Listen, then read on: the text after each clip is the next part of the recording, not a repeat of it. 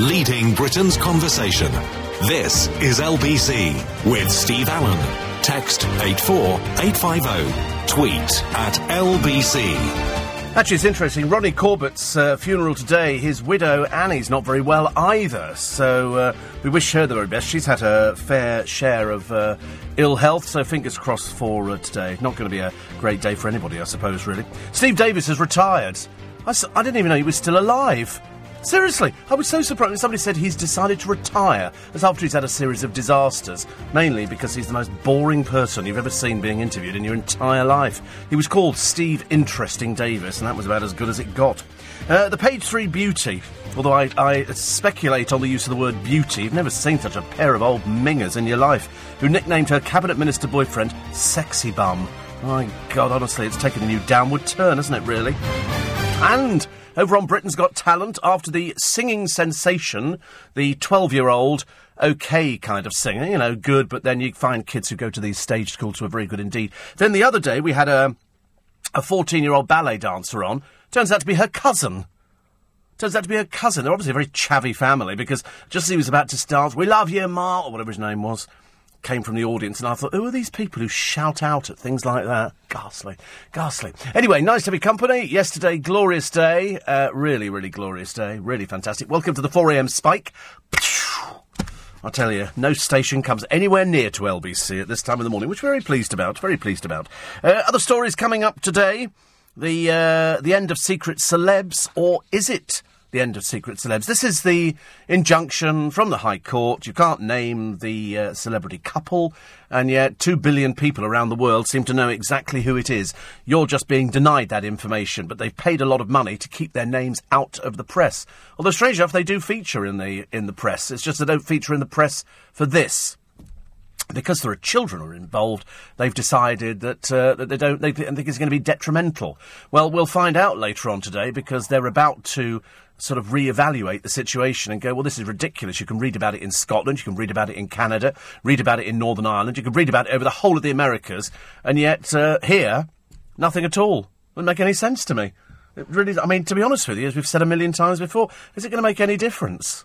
Is it really going to make any difference that a cabinet minister, you know, goes out there and starts hanging around with low-rent people, you know, prostitutes and hookers and things? It's just really awful. And porno stars, who apparently become the accepted face of it now. It's ridiculous. There's a feature in one of the papers today on some old biddy from Geordie Shore who's launched a diet.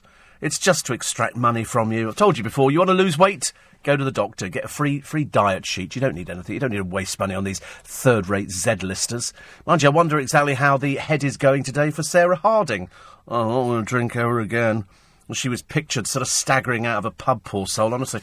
That's kind of sums her life up, really. I think she needs to kind of get focused. She needs to get in gear, because the sort of publicity she's getting is certainly not good for a woman of her age. Really isn't. Terrible. We take all your texts and emails, 84850 steve@lbc.co.uk. And in keeping with, we have to mention them every day, it's part of the contract, Brooklyn Beckham's had his hair braided because he went to a rock festival, and so they take pictures of him. I only asked the question, do they go to school, the children? If so, why have we never seen any pictures of them going to school with their little satchels on their back and mummy or daddy dropping them off at the school gates? I mean, do they go to school? Are they educated? We know that really Brooklyn can't do anything at all. He was a failed footballer, if you remember, a failed barista. Oh, wait a minute, he's going to be a top photographer. I don't think so. I really don't think so at all. I think Brooklyn's going to be the first one to fall off the wagon. Straight into the ground. Hottest spell of the year is on the way. All right, that's it. I'm going out now to go and get a pair of shorts. And we've caught a fly tipper on camera. Fantastic. I was so excited, actually. I get a bit excited about fly tipping once they're caught. You know, because we all know what sort of people fly tip, only this one's sort of away from the norm. He was stupid. They've seen people fly tipping in this spot before, and they decided to set up a hidden camera. So they set up a hidden camera, and they watched him dumping, I think it was a dishwasher, but the camera didn't capture the car number plate. Well, blow me down. He came back.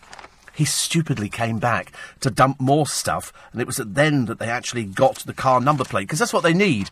They need the car number plate so that they can then prosecute, and so that's exactly what they did. They prosecuted him, and he had to go to court.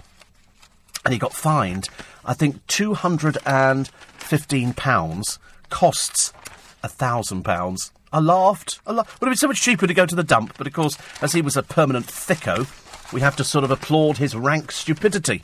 So I was very pleased about it. I always love stories like that. It always makes me smile, actually, when somebody else has been caught out, and he was caught out.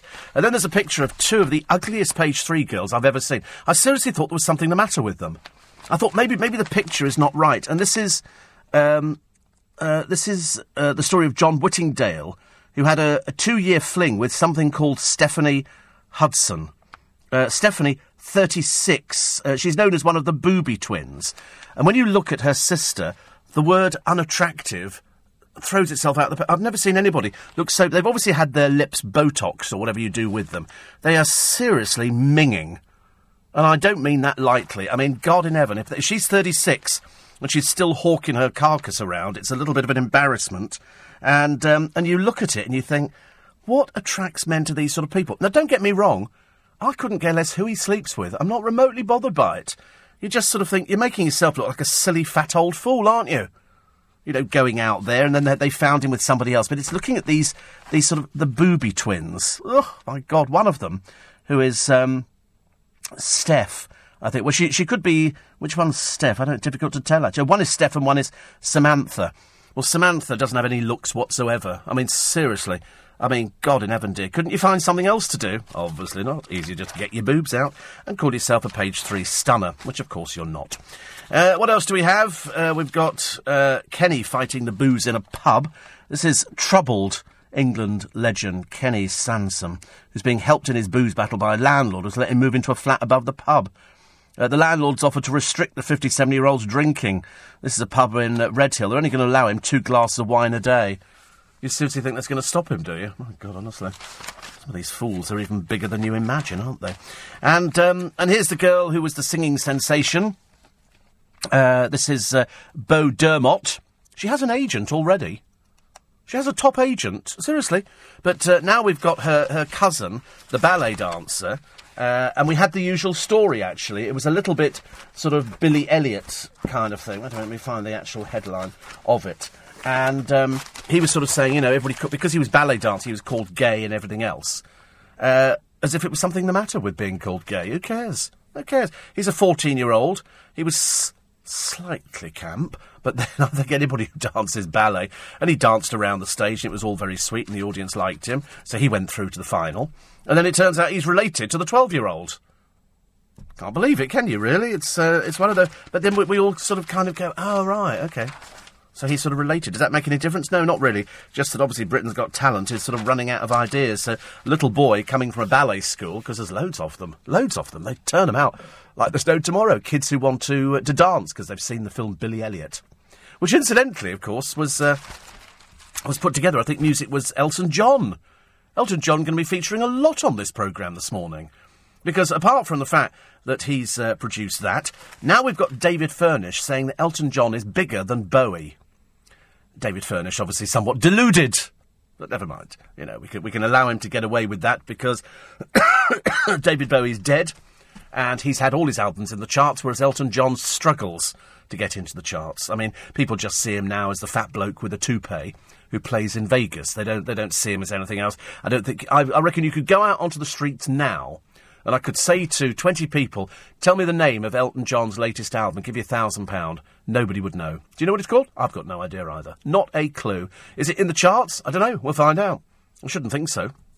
And then there is a piece in the paper about Elton John today, which kind of knocked me a little bit sideways, because it turns out that Elton John is one of 2 of the most generous celebrities in this country, the other one being J.K. Rowling, because he's given nearly £30 million to himself.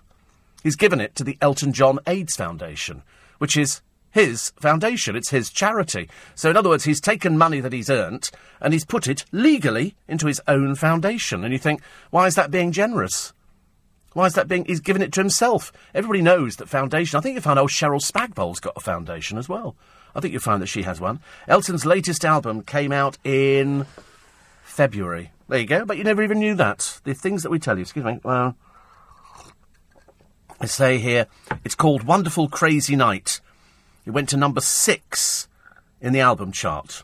Of course we know that Bowie was going to be number one, even before he died, because David Bowie had got all the publicity. Elton John, of course, thinks he can go it alone, and only got to number 6. I mean, that's not very good. So how on earth David Interesting Furnish, can come out and say that that Elton John is bigger than David Bowie? Oh, perhaps he means fatter. Sorry, I've just realised. Oh, God, how dumb am I? How dumb. He's bigger than David Bowie, of course. Of course, that's why it is.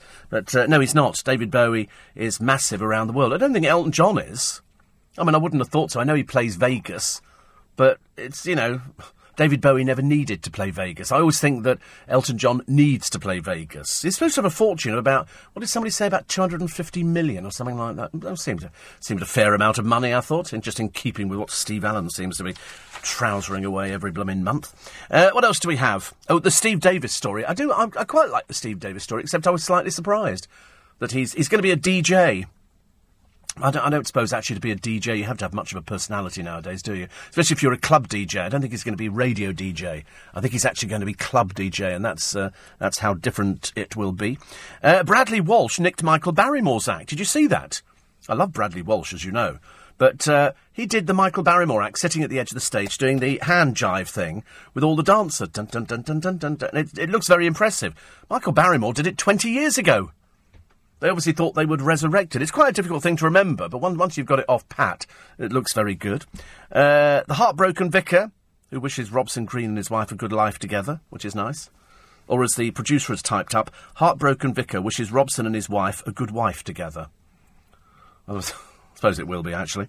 And Mario Falcone still droning on to anybody who'll listen. I'm ever so sorry, Mario. It's very sweet of you to make a contribution, love, but your star fell off the stratosphere a long, long time ago. Nobody cares.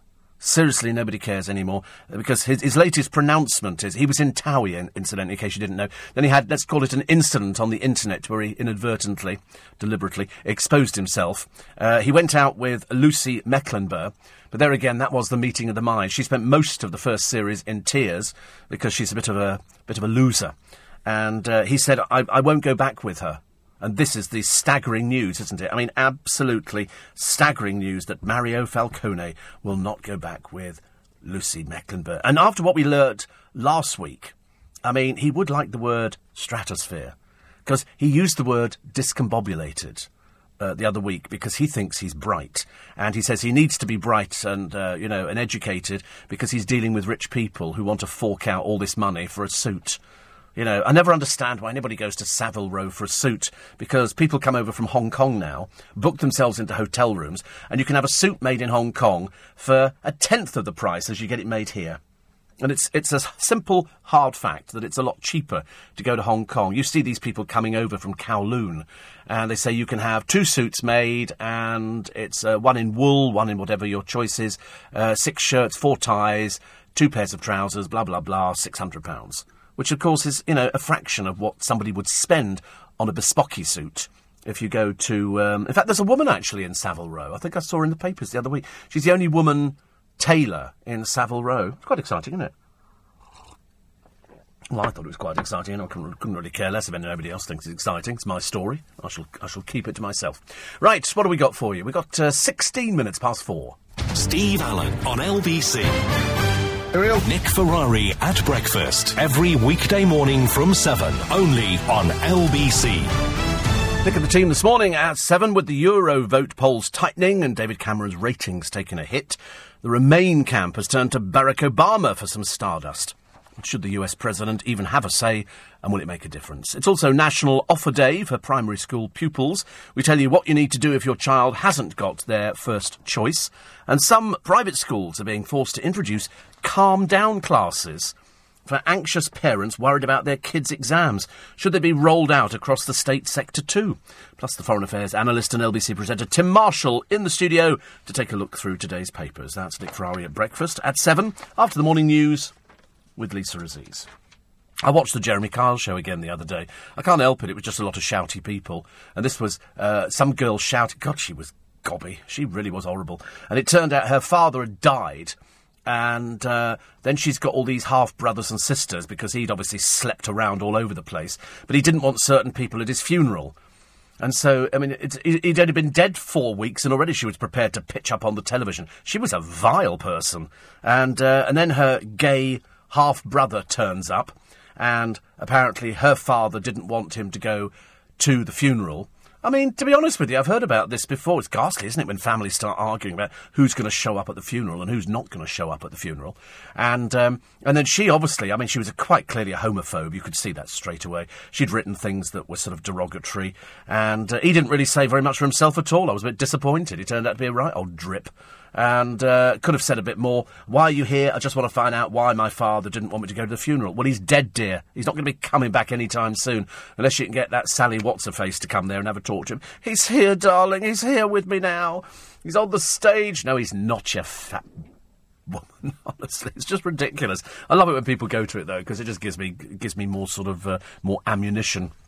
Which I like. So this family argue on the language was unreal. At some point, this enormous woman comes on the stage, and the rest of us turn on and go, "Who are you?" And she goes, "Well, I'm here to stick up for the gay boy and all these." "Well, you don't know him. Get off." And this other woman, she will not shut up. She goes on and then on comes the other ugly half sister. I mean, this family were going at themselves, hammer and tongs, you know. And then they were arguing over what's going to happen to his ashes. Why would you want this bloke? He quite clearly, luckily he's dead because he was a horrible piece of work. Absolutely horrible. He was, setting up, the kids in the family fighting against themselves. He quite clearly slept with whoever he wanted to and had all these kids he didn't pay for. Ridiculous, honestly. Horrible man. Nobody wanted to see him. They were probably quite glad when he eventually should have shuffled off this mortal coil. But they were arguing about who was going to have the ashes on the show. I mean, that is the oddest thing ever, isn't it? I mean, that really is. I think it's hilarious. I mean, I sit there watching it. Jeremy Kyle shouts at them, and occasionally you get Graham, who's the one who's just married his boyfriend. He apparently comes on and sits there trying to look like Mother Teresa, and that doesn't kind of work for me at all. He's obviously trying to muscle in on a bit of that, and that's why they didn't know what to do, did they, with poor old Jeremy Kyle after they tried him on After they tried him on Breakfast, he was so dreadful. Because he doesn't know how to talk properly. And then I discovered there was a bloke on, I think it was Ideal World, where it's Shrieky Woman, Sally Jacks works. The woman who, seriously, seriously, it goes off the scale. She's screechy. She just looks slightly peculiar. She's desperate to be somebody, but the trouble is she doesn't know which body she wants to be in. And they've got a bald bloke on there whose name's Mark West or Mark somebody, I can't remember what his name is. He's quite clearly a market trader because he shouts as well. He's another one who shouts. Nobody can actually do something. It'd be like me coming along going, "It's LBC!" And people go, "Why are you shouting? It's a microphone. You don't need to." They've all got little microphones on them. And he's like, "Yeah, come on, birds, come on in here. You can buy this thing here, buy that thing there." And he just looks a bit sleazy. There's something about him. He doesn't have that je ne sais quoi that a lot of the other presenters on that show. In fact, I think both him and the blonde woman who shrieks with the really bad voice, Sally Jacks, I think they both came from Bid Up TV. And that, of course, went belly up, as you know. Dreadful. Every time they're on, I sort of watch for about a minute just to reaffirm the fact that they really are that bad, and then I turn it over to something else. And you get QVC and you get Richard Jackson flogging his gardening stuff. And I sit there for ages thinking, should I order some plants? And I think, no, I want to go and see them. Even though some of them look really nice, I think, no, I'll go up to the garden centre. That's my treat. And if it doesn't rain today, and I'm hoping it's not going to rain today, I might actually, what are we going to do today?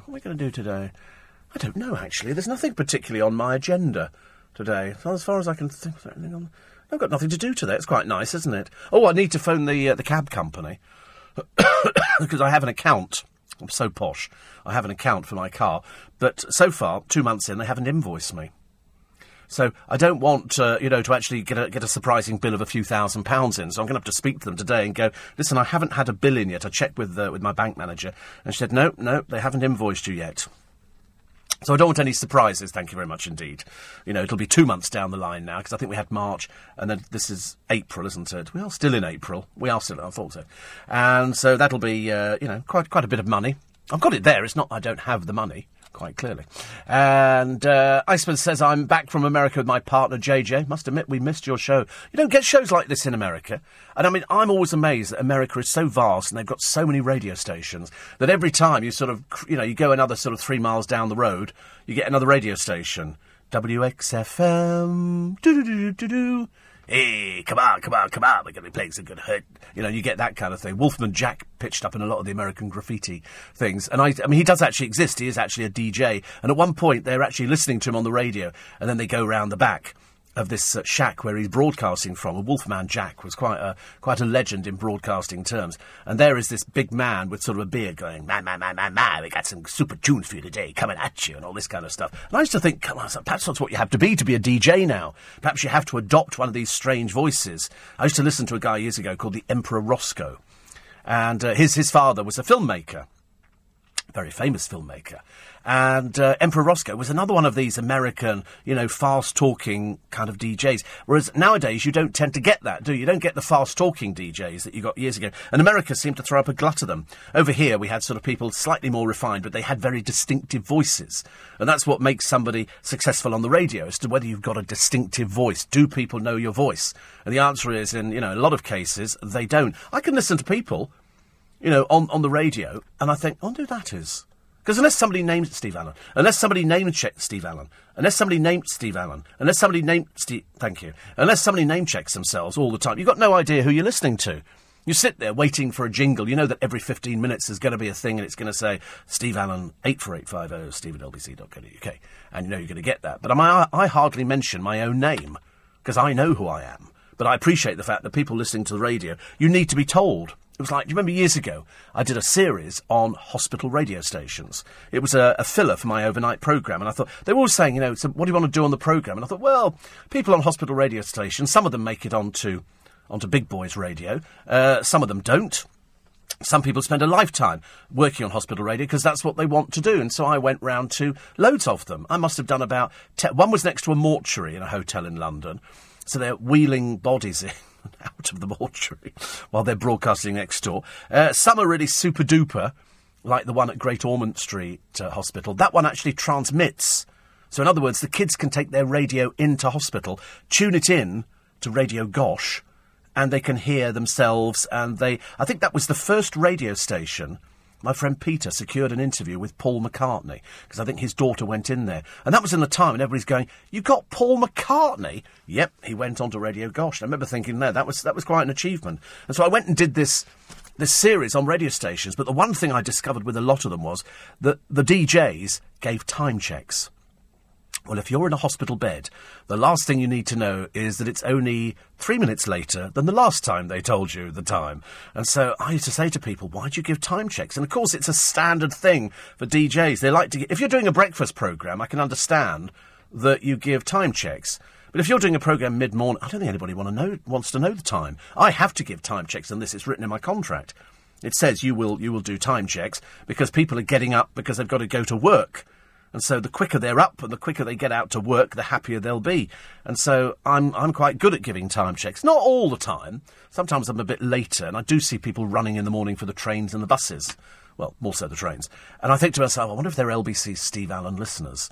And they've obviously, you know, they've got... What time is it? Oh, I don't know. He's got it wrong again. You know, it's 5 to 6. We thought it was 4:45. God, we're going to miss the train. And so people run for it. And that's what I quite like. But it's the voice thing. When it comes to radio, isn't it? You do get voices, and you get voices that you latch onto, and you get voices like Screechy Sally Jacks, you know, which sort of instant turn-off. Instant gone, straight away. In fact, you wish you was. And so you listen to people on the radio, and it's those with the interesting voices. And over the years, I've heard lots of really interesting voices. Some of them you think, is that really your voice? Have you made that up? I remember listening to the late Mike Allen when he was on LBC, and he used to talk a bit like that, Dolly, and he was a little bit sort of soft, and I used to think, is he like that all the time? And when I first met him, I thought, I couldn't quite work out, because he used to do a hip-hop show on one of our sister stations, then he brought it to LBC. LBC transmitted a hip-hop show. Seriously, we had no idea what he was talking about, not a clue. We sat here with jaws on the floor going, what is he saying? Here comes the gravy, there goes the custard. You know, that kind of stuff. And we were sort of listening to all these, and a big shout-out to the Peckham Posse, eh? Hi, boys, how you doing? And it was all like that, and we thought, what's he talking about? But in the early days, LBC had a lot of those sort of, what I call minority interest programmes, which turned out in a lot of cases to actually be majority interest programmes, because we had Geet Marler, which is our Asian programme. Sid Burke, the late Sid Burke, presented Rice and Peas. I used to love seeing Sid Burke. Seriously, he was absolutely lovely. And Suresh Joshi, used to do our Geet Marler programme. Lawrence Spicer, not with us anymore, used to do our religious affairs programme. There was a little bit of everything. And then there was me. And I didn't kind of fit into any of those categories at all, so I ended up doing this, which is just as well. Because it's news time, it's LBC. Leading Britain's conversation. LBC with Steve Allen. Morning, everybody. It's Steve Allen's Early Breakfast. 26 minutes to 5, so the aftermath of the young royal. Did you hear Stig Abel yesterday? Stig Abel was some lady phoned up. She was very upset. About the royal family. She wanted him hung. Well, of course, that's incorrect. It's hanged, OK? You can't hung somebody or hang somebody. They're hanged, OK? Made it a lot easier. And it's up on the LBC website. And he was asking if the institution, the royal family, should be dissolved when the Queen dies, which is what we said last week. And so passionate monarchist Diana, God, she's not calling from the other side, is she, do you think? That's a bit worried. Called in, furious that Stig would even suggest such a thing. I'm getting she must be quite old, don't you think? I mean, was she old? We don't know. I'm getting very angry. I'm going to have to take one of my blood pressure tablets if you don't change the tone of this debate, she said. You're very lucky you haven't been hung for treason, young man. I don't think that's treasonable, actually. I really don't think it is, but that's why I question how old she was, whether or not, she actually is aware of exactly, what you can say about the royal family. And the answer is you can say anything you like, as long as it's legal and decent. And as we said on the programme last time, she's old. We just had a listen. She's very old, thank you. I like Stig in that studio, and I don't quite like that, actually. I hate that studio. That studio and Steve Allen do not go together at all. But you can watch the video, which is on lbc.co.uk. Make up your own mind. But he was quite right, because we've said that the royal family, when the Queen goes, that will be the end, I think, of the era. And, but she's 90, she shows no sign of going. In fact, to be honest with you, people are taking bets on whether Charles goes first. I mean, seriously, it's become that silly. But it doesn't matter. I know what press manipulation is. I understand exactly how it works. I understand what publicity is. I understand that they have no job for Prince Harry. So they invent jobs. He's got his charity. So it's not really a proper job. It's just you turn up, shake hands and have some pictures taken, which frankly is not good enough in this day and age. And now that we've learnt that William and Kate's holiday, and that's exactly what it was a very, very jolly holiday, cost in the region of about £240,000. You paid for it. They didn't pay for it. Why would they pay for it? They paid for it. And he's supposed to be a helicopter pilot. Well, he's an assistant helicopter pilot. And so there's not only him there, but a bodyguard flies with them as well. It's a dreadful waste of money. Dreadful waste of money. And we're looking for somebody who can do actually a day's work. Prince Andrew's daughters, as you know, are bone idle. I mean, they really don't do very much at all. I've lost track of how many holidays one of them's had. Something like 17 in a year. I mean, really, as bone idle as their mother and father. And that's acceptable. I think in the royal family, everybody does the same thing. Everybody loves the Queen. Everybody loves Prince Philip, even though they go, of course, he's a silly old so-and-so, isn't he? And he says this and that. I think he's great. Seriously, I think he's absolutely great. He's been there at her side. He was broke. He never had anything. He was part of, Greek royalty. It was sort of with the impoverished end of the market, the impoverished end. They never had any money. So he did quite well. He's always been there for her. I don't know what their relationship is now. I mean, let's face it. I mean, if you've been there for that amount of time, I mean, we know they have separate bedrooms. And I think they've probably given up, having baths together and things like that. They do have a swimming pool. And they are cousins. Of course. But anyway, she saw him, he was blonde, he was good-looking, and it seemed to work out, didn't it? She got the news that her father had died when they were on holiday, and she comes back, and she's done the job very well. She's had to put up with this bone-idle family that she's brought into the world. I mean, they really are blooming lazy. I remember at one time, Prince Andrew landed his helicopter on the lawns of Buckingham Palace. He was a dreadful little show-off when he was younger. He's even worse now he's got older. Except now he's got no sense of what are the right friends to have and what are the wrong friends to have. A bit like the daughters. A bit like the ex-wife as well, who turns out to have had sort of offshore stuff, wasn't it, in the Virgin Islands? I never thought I'd say that. I bet you never thought you did. Steve Allen saying Sarah Ferguson and Virgin Islands in the same sentence. But there you go. She apparently did, and I thought she was broke. I mean, she's managed to sponge off him for ages, hasn't she? So and I bet and of course, Prince Philip, as you know, absolutely loathes her. Now, whether he knows something different about her than we know, I've got no idea. But he won't, and of course, he still controls the family, whether you think he does or he doesn't. I'm telling you, if the Queen wanted Sarah Ferguson to join them for Christmas, she would have said she's coming Philip, he would have gone off in a huff. He wouldn't sit down at the same table with her. He can't stand her. I think because she's quite common. I think that's what it is. I mean, she's done her best. She's flogged every aspect of her dreary title. And, of course, the Americans love that kind of thing. But, you know, after Diana died, she then pretended that they were the best of friends. Well, I don't remember Diana ever mentioning the best of friends with Sarah Ferguson, but you can say anything you like, can't you?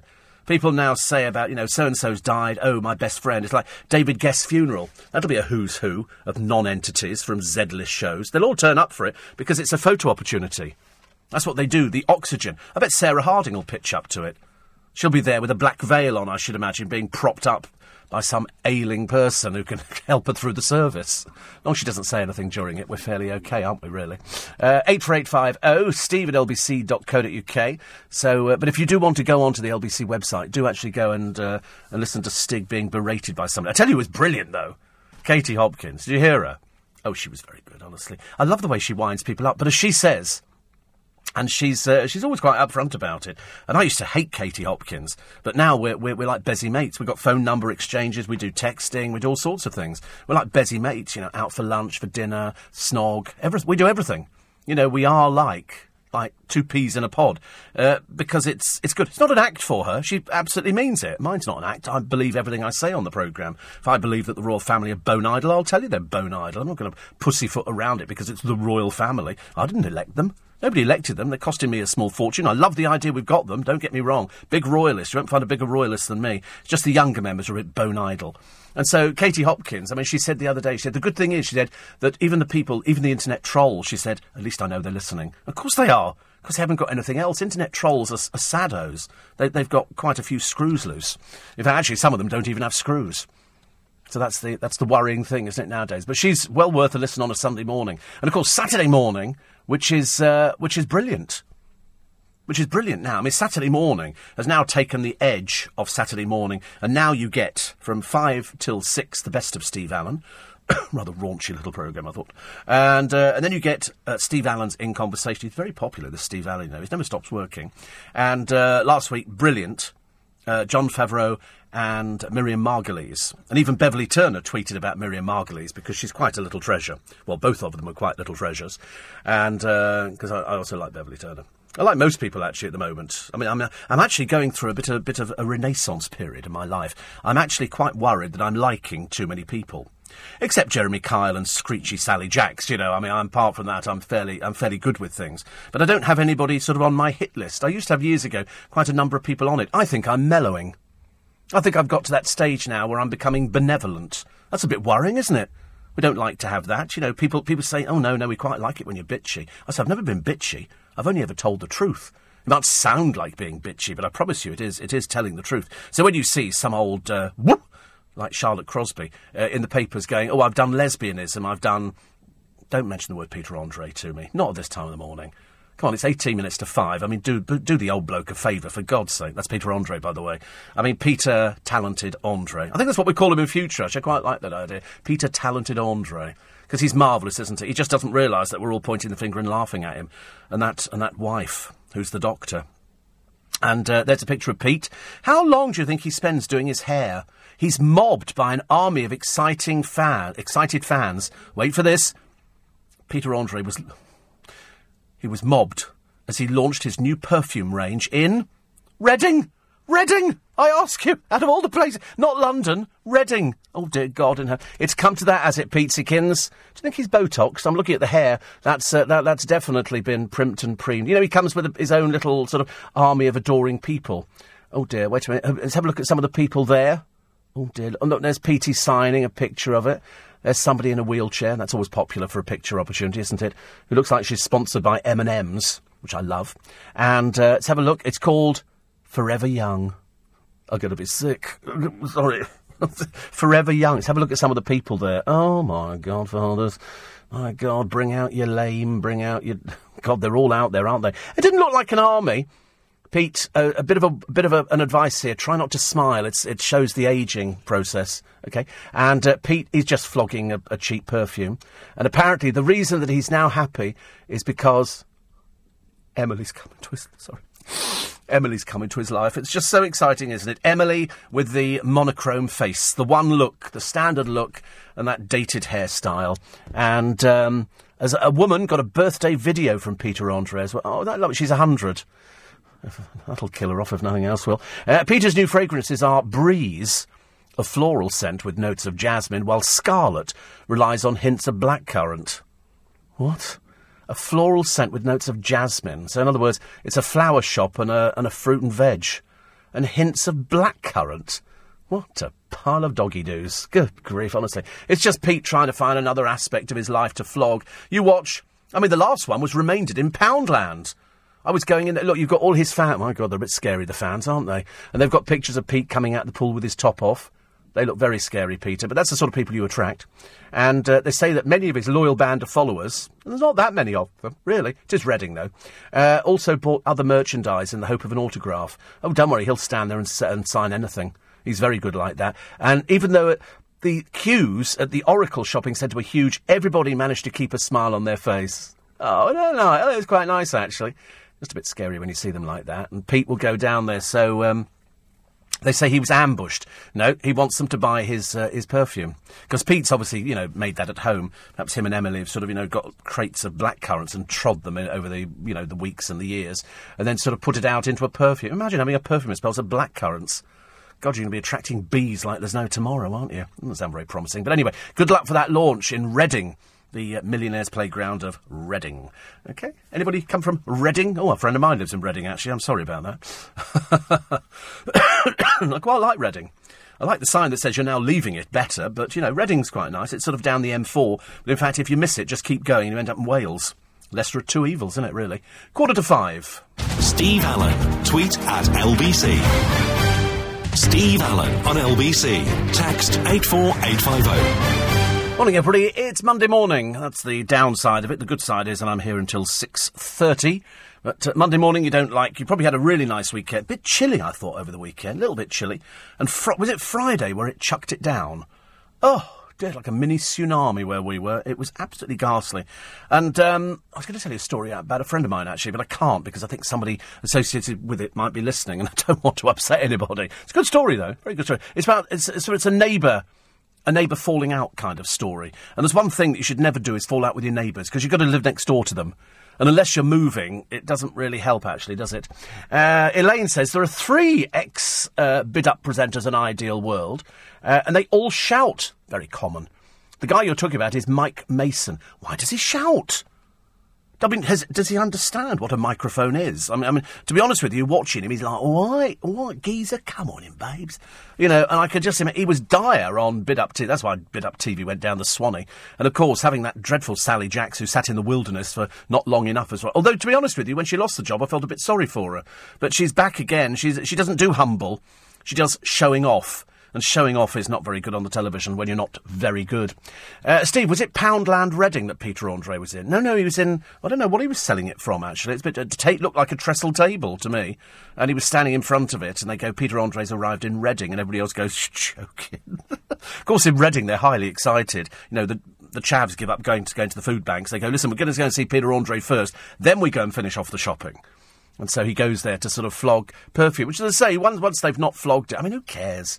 Who cares? You know damn well, the same as I do, that these people do not invent these fragrances. It's like, you don't believe for an instant half these celebrities actually design clothes, do you? Surely not. No, we're not that naive, are we? Niall's in West Sussex. Well, somebody's got to be Niall, haven't they, I suppose?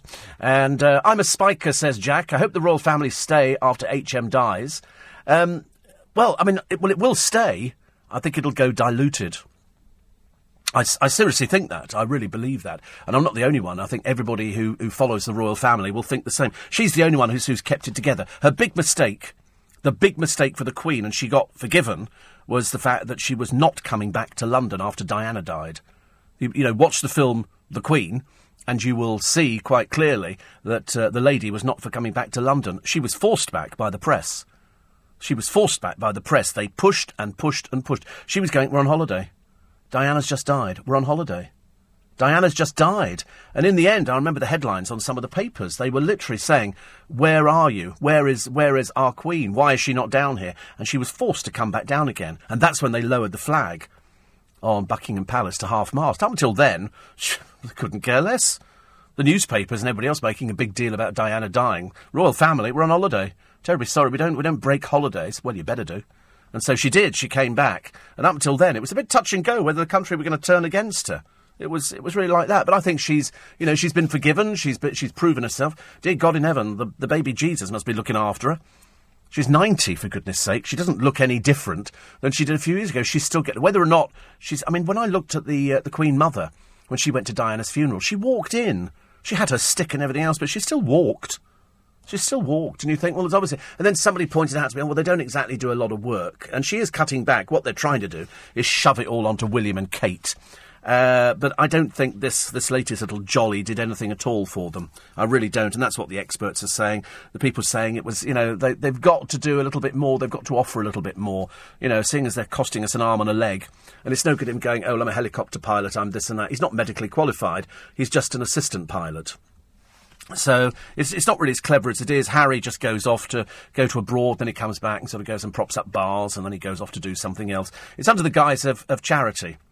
But none of them do as much as the Queen does. The Queen does even more than all of that lot put together. It really is. Charles sort of pretends he's into gardening, but somebody else does it, I think. Adrian says, truly funny, Peter Ondrex. The trouble is, don't you just think? You have to laugh. He's bringing out a perfume. He's over 40. He's heading up to 45. When he hits 50, he's going to look a bit like Anton Deck, isn't he? Anton Deck are 40-year-old men pretending that they're 19, 20 and we're still doing Baker Grove. There's, Cheryl Cole, another one, refuses to sort of, let the fact that she's an old, twice-married woman with failed marriages interfere with the fact that she's got a young, fit boyfriend of 22. So, of course, they're bouncing around all over the bedroom, I should imagine, at the moment. And when it all finishes, which it will. Actually, have you noticed, I can now almost confirm, but it's only because of hearsay, that One Direction will not be getting back together. OK? Whatever you might read in the newspapers, they've just taken themselves off as directors of a company. Mainly because people were accusing them of doing a little bit of creative accounting. And they didn't want to be accused of creative accounting, so they've taken themselves off the board of directors of this company, which they were all part of, including Zayn Malik. And people say that kind of proves that they're not going to get back together again. I never thought they were. I seriously never thought they were. And let's face it, they haven't actually done anything. The only person who's done anything was sort of Zayn Malik, but that was after, wasn't it? He sort of went off and sort of faffed around doing London clubs and everything else. Whether he has another successful album, let me put my money on the table. Oh, wait a minute, I haven't got any money. OK, I'll put my phone down. I don't think he'll have a second album. I don't think there'll be a second album. I'd be very surprised. I don't see any future in the music business. I think the fans have moved away. They'll go for other groups. Who they're going for now, I don't know. I seriously don't know. Normally this building's a very good indicator because you get the girls camping outside and you see the groups coming in the building, and there's rarely a day goes by where there are not celebrities who wander in and out of the building. They're either coming in for me or for many of our other radio stations. So I don't know who the latest heartthrobs are. But what has Harry Styles done? Nothing. What has Niall Horan done? Nothing. What's Louis Tomlinson done? Nothing. Nothing. They haven't done anything at all. So that's why. Are they going to get back together? Of course not. They don't even talk to each other now. Why would they bother getting back together again? I think that's what happens when you spend a lot of time with each other and you're pushed around from pillar to post, and they go here and you do this and you do that and you will be here at this time. This car will pick you up then. It was like Louis Walsh looking after Westlife. They must have been exhausted. Some mornings they'd be up at 3 o'clock. You've got to appear on television and you'll be singing the latest hit single and you've got to look smart. And they were literally shunted around. Sometimes when I used to talk to these groups years ago when I had a big enough studio, which hopefully I will have again very shortly, you could see the exhaustion on their faces. It was almost like a case of, this is almost a bit of a rest sitting down, but we'd rather be home in bed. And so we did have a chat to Westlife. We did have a chat to them and find out what the sort of state of play was. And they worked them hard. One Direction were worked harder than Westlife, I suspect. But of course it's paid dividends because look at the amount of money that they've got. What do they reckon? 15 to 18 million pounds each. 15 to 18 million pounds each. But that's got to last them the rest of their life, which of course it will. There's no... Unless they're going to be really stupid and start splashing out on multi-million-pound properties, which I think is very unlikely. But whether they get back together again, my money is on absolutely not. absolutely not getting back together again. They don't need to. Simon Cowell will be looking throughout this next series of Britain's Got Talent, which of course we turn out not to be. It's the European circuses that have the talent, or the X Factor, to try and find another group, or at least a group of young men that you can put together. And then you assemble something, you give them the songs to sing, and you end up with another supergroup like One Direction, who must have turned over hundreds of millions of pounds. Very, very successful. Possibly his most successful yet, I think. 84850 steve at lbc.co.uk, because very shortly we'll head up to the news. But you don't need to worry about that, actually. You don't need to worry about the news at the moment. We will go through the papers. Isn't it amazing that there's been two dreadful stories? First of all, there's the story of that child who was abducted by two 13-year-olds, which kind of made... And I couldn't quite get my head around two 13-year-olds. And then now there's a boy and girl, aged 14, charged over the murder of a dinner lady and her daughter. A 14! It makes you wonder whether or not the whole world has gone absolutely barking mad. You know, what is going on? Well, you know, when I was 13, 14, I was sort of playing with toys, I think. I'm trying to cast your mind back what you were doing when you were 13 or 14. Difficult, isn't it? When you get a little bit older, you start forgetting certain things. So I've noticed with a few friends of mine, and I've done it as well, that they start telling me a story, and I think, no, you told me this story the other day, but you don't like to say anything, so I sit there and happily listen to it again, which I think is quite sweet of me. Apparently, it's nice, isn't it? Oh, Darren has left some biscuits and nougat in the usual place. Lovely. It'll be useful, won't it? Take your teeth out and your fillings out at the same time and have a sugar rush with... What sort of biscuits were they? Were they nice biscuits? You don't know. Have they gone already? It's outrageous. That'll be that child reading the news, won't it, out there? He'll have been pinching the biscuits, I can just tell, actually. 84850 steve at lbc.co.uk. Tom wants to know whether I was a mod, a rocker or a soul head. Well, I think I was probably going to be a soul head. I had the tonic trousers, I had the Crombie, I had the handkerchief in the top pocket, held in with a tie pin, and excuse me, I had my Ben Sherman shirt. So definitely wouldn't have been anything else. 84850 steve at lbc.co.uk. And just wondering if you're still off to LA, as you've stopped mentioning it. I've never mentioned I was going to LA. When did you hear that? And at one point you kept talking about LA and going with your mate. No? I don't think so. Why would I want to go to LA? Oh, God, definitely not. Definitely not. 84850. Do you ever watch the Gary Shandling show? It says, I can't bear American shows like that. And that was one of the ones I couldn't cope with at all. He's dead anyway, isn't he, Gary Shandling? He died. But, no, never interested me, those sort of things. Never interested me at all.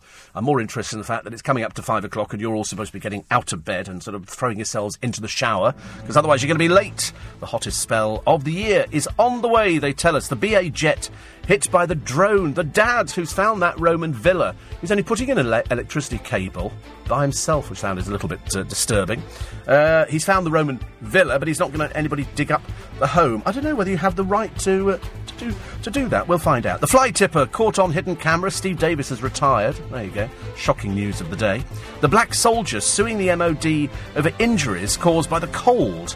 And Brooklyn's birthday gift.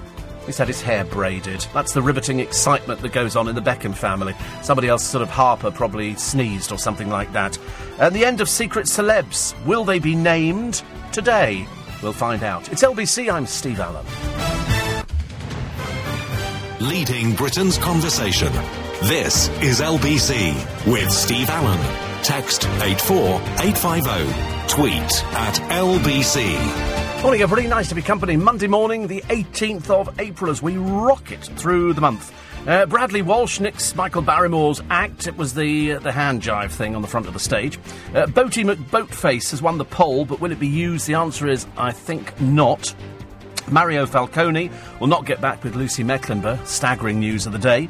You can copy the Duchess's royal tour style, as people will. Cheryl's ex has broken his silence. Truth hurts, doesn't it, Cheryl, he said. She's always been fairly economical with it. And Elton John, a very generous celebrity. He's given nearly £30 million to his own charity, the Elton John AIDS Foundation. And the real cost of the royals going to India, £270,000. You paid. All of that and the scandal of the doctors struck off. 75% of them come in from abroad. And it's all going on Britain's Got Talent. Turns out the ballet sensation, they're always sensations, aren't they? Turns out to be the Wicked singer's cousin. Couldn't make it up, could you really? And Peter Andre flogs his perfume in Reading. So it's nice, isn't it, really? And apparently Cheryl has a charity trust with Greggs. Yes, I mean, I think she did something a short while ago, didn't she? And it was something to do with their... it's something to do with her charity, which supports disadvantaged people in the North East. But you have to eat chocolate cake and stuff like that. I'm not really sure whether or not that kind of works for me. I'm sure it works for her. I'm sure it's absolutely fantastic. But, it's the way people do things nowadays. A lot of you agreeing with me that you think the royal family is going to dumb down, literally, after the Queen dies. I mean, she shows no sign of slowing down at all. She doesn't even seem to be affected by illness, does she? She seems to be going, and you think at 90... I've seen people, at about the age of 45. 84850, steve@lbc.co.uk. Another one here says, I had to stop watching Jeremy Kyle. You can hardly follow what he's going on about when they all talk at once. He seems to have lost the plot. Yes, I mean, I absolutely agree. And he does shout. He does shout, actually, quite a lot. Which, of course, is slightly disturbing. I don't know why. He shouts all the time. We do have microphones, and it's not sort of anything to be proud of, I don't think. Another one here, which is... Wait a minute, I've lost the blooming thing here. Sometimes that's right. I've discovered I'm learning all sorts of things on this computer. I can learn how to sort of delete somebody. I can learn how to make the writing bigger, which is actually very good. Very good. Abby's in Surrey, who says, I've just turned the radio on to hear you say you and Katie Hopkins are alike, which I agree with. Do you seriously think that, capital letters, that's always a sign of some sort of illness, is something to be proud of? You don't need to answer that. It's a rhetorical question. Of course it is. You're writing to us, Abby, but you haven't quite twigged to that one, have you? You've got to work that one out by yourself. There you go. Are you male or female? Difficult to tell, actually, really. I suspect you're probably female. Another one here. This is Phyllis in Essex, and she says, Steve, you, like the rest of the media, completely overlooked the fact that the Queen was looking after two young boys whose mother had just been killed. What are you droning on about, dear? What are you droning on about? The Queen was looking after them. Really? Well, there you go. That's amazing, isn't it? Absolutely amazing. She said whose mother had just been killed. Any decent grandmother would put them before a crowd of hysterical idiots who thought they were more important. Have a father, to sort of point out the patently obvious to you, Phyllis. I don't want to make you out to be a little bit silly, but no, they have a father. And I don't think the Queen was looking after them, was she? I think they have an army of people anyway at the palaces to look after people. You don't think the Queen sort of sits there nursing them, do you? I mean, you can't be that stupid, surely not. Somebody else saying, I can't follow the Jeremy Kyle show because I lose track of where we're coming from. I agree with you, actually. I agree, I can't sometimes follow it, but we do know he's Mr. Shouty Man, which is always good. I like the idea the hottest spell of the year is on the way. Thank goodness, it's been cold the other day. Absolutely cold. I mean, it really was. Another one here, which is talking about Monday morning, and David in Streatham says, I'm all packed and ready to go to the Canary Islands for 2 weeks.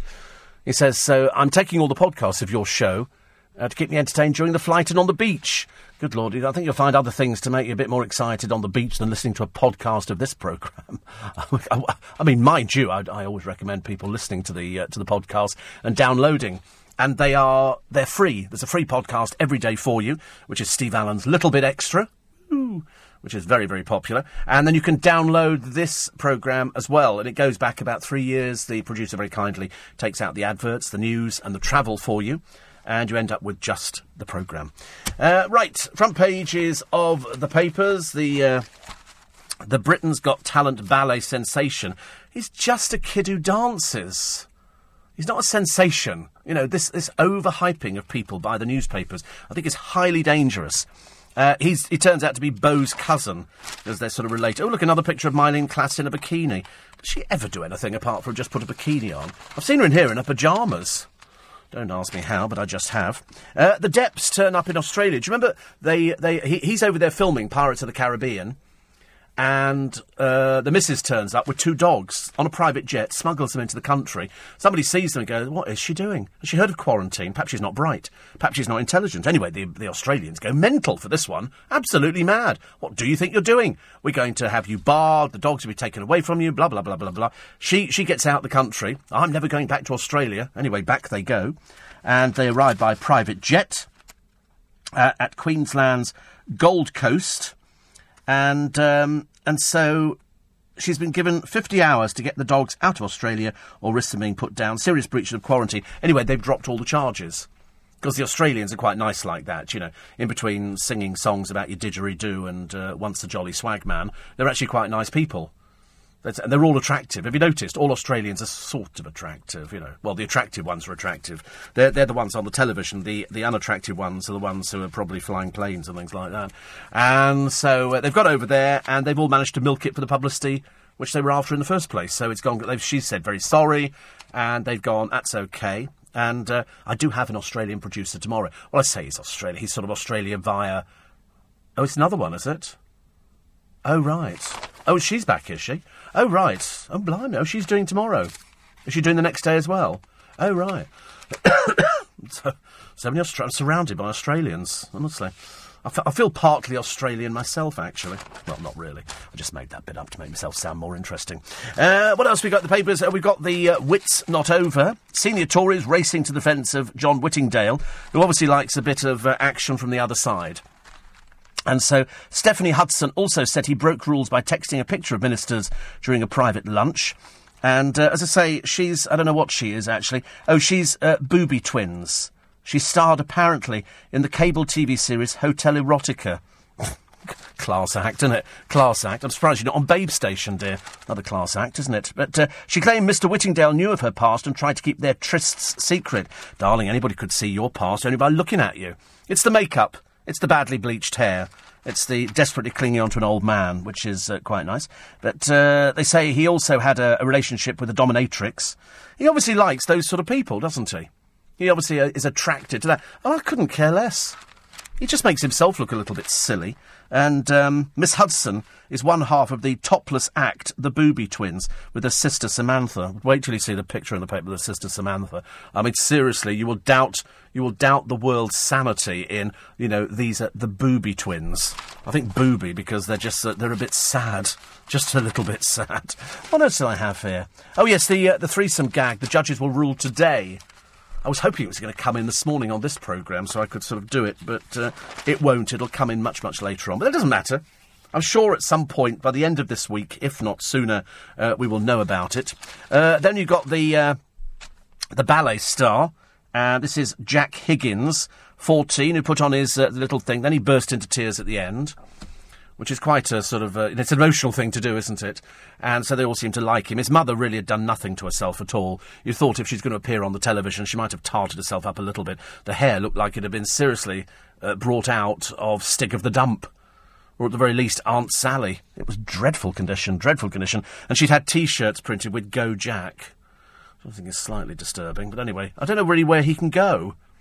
I don't really know what the act is, but they all got there. I also can't quite work out what Ant and Dec do there. Do they just stand in the wings, turning around to the camera to do their little bits to camera, which are then sort of inserted in, and then and that's it? Because I don't see the point of it, really. You don't need them.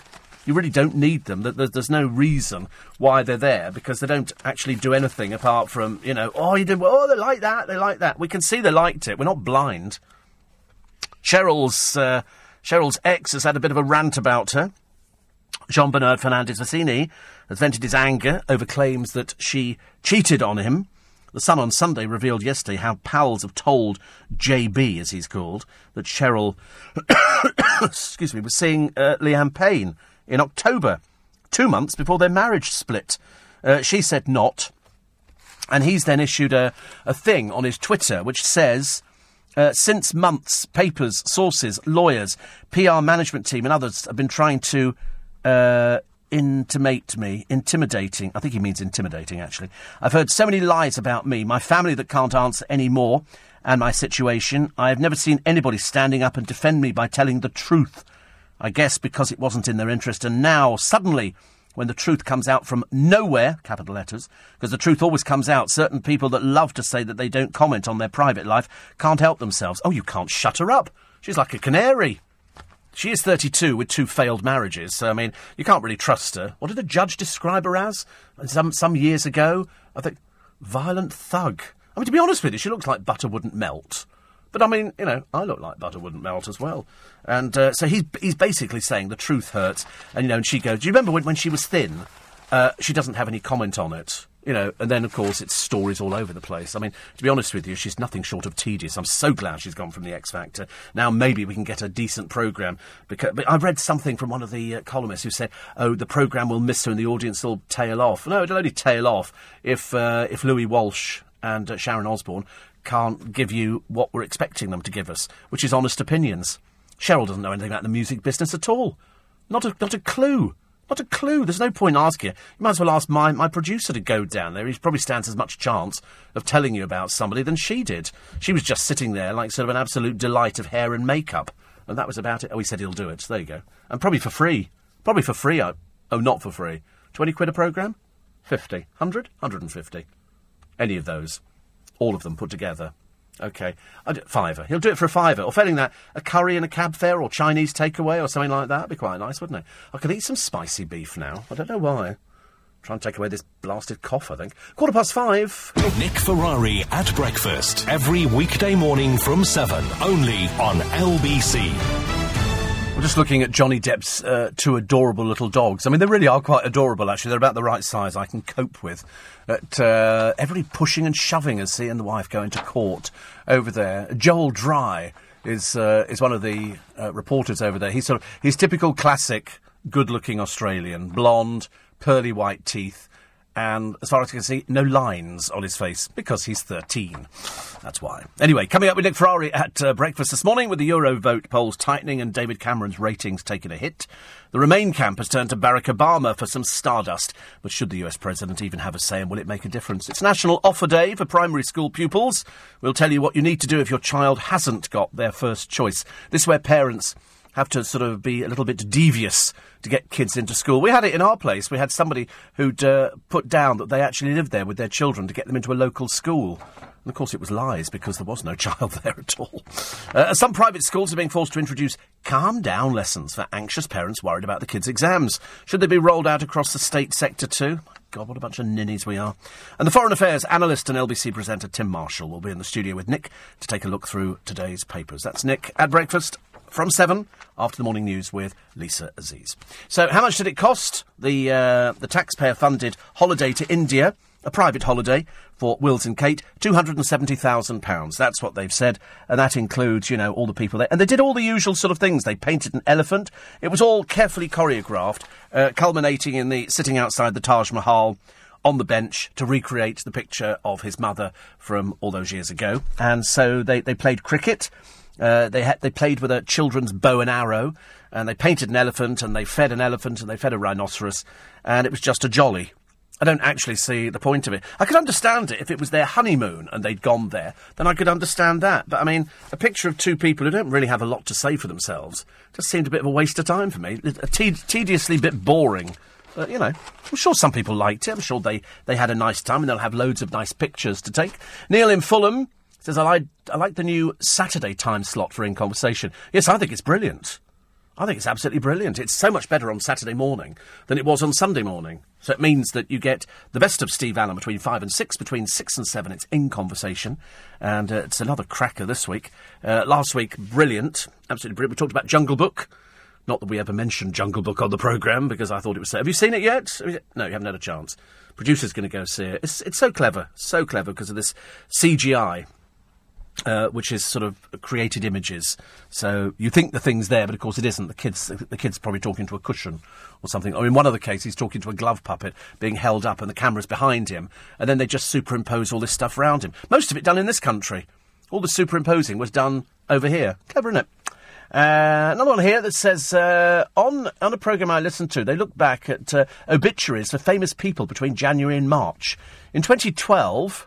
9,000... I don't know, is it 9,000? I don't understand what this is. Anyway, it sort of goes up. And they reckon it may be because all the people that appeared on television and radio in the 60s and 70s have reached old age. Before the advent of television, it were just film stars, not many of them.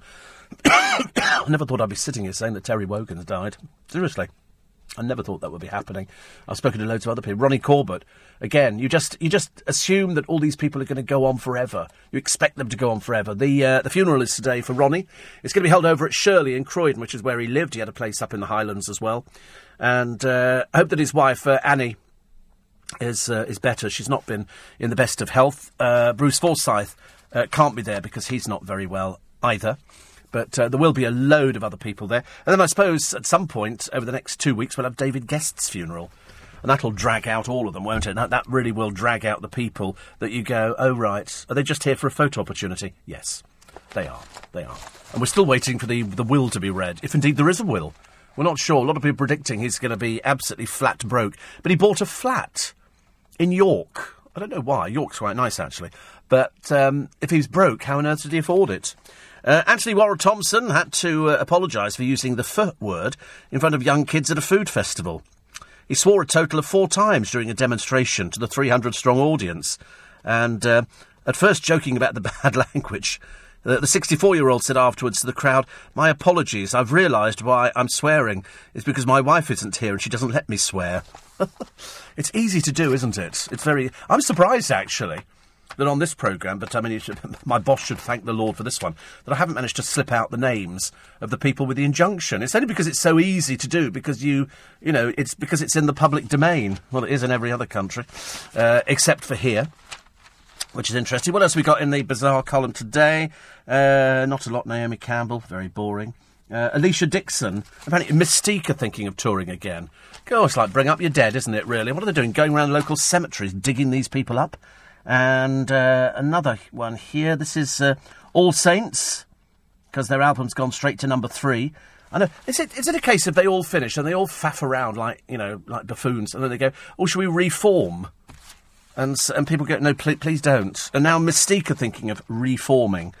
I don't know. That sounds quite boring to me as well. And also, Kevin Sims's former bandmates had double the reason to celebrate when he won The Voice, because Liberty X are reforming off the back of his telly talent show, and they've already lined up their first gig.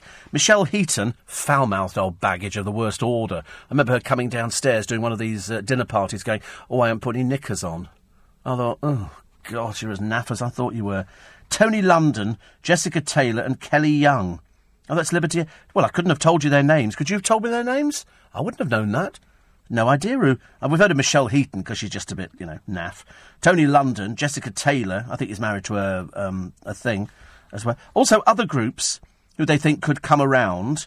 Bewitched and Atomic Kitten. Oh, my godfathers. We've really scraped the barrel. But Kevin's solo career has not got off to the great start. His hit single, All You Good Friends, entering the charts at 24.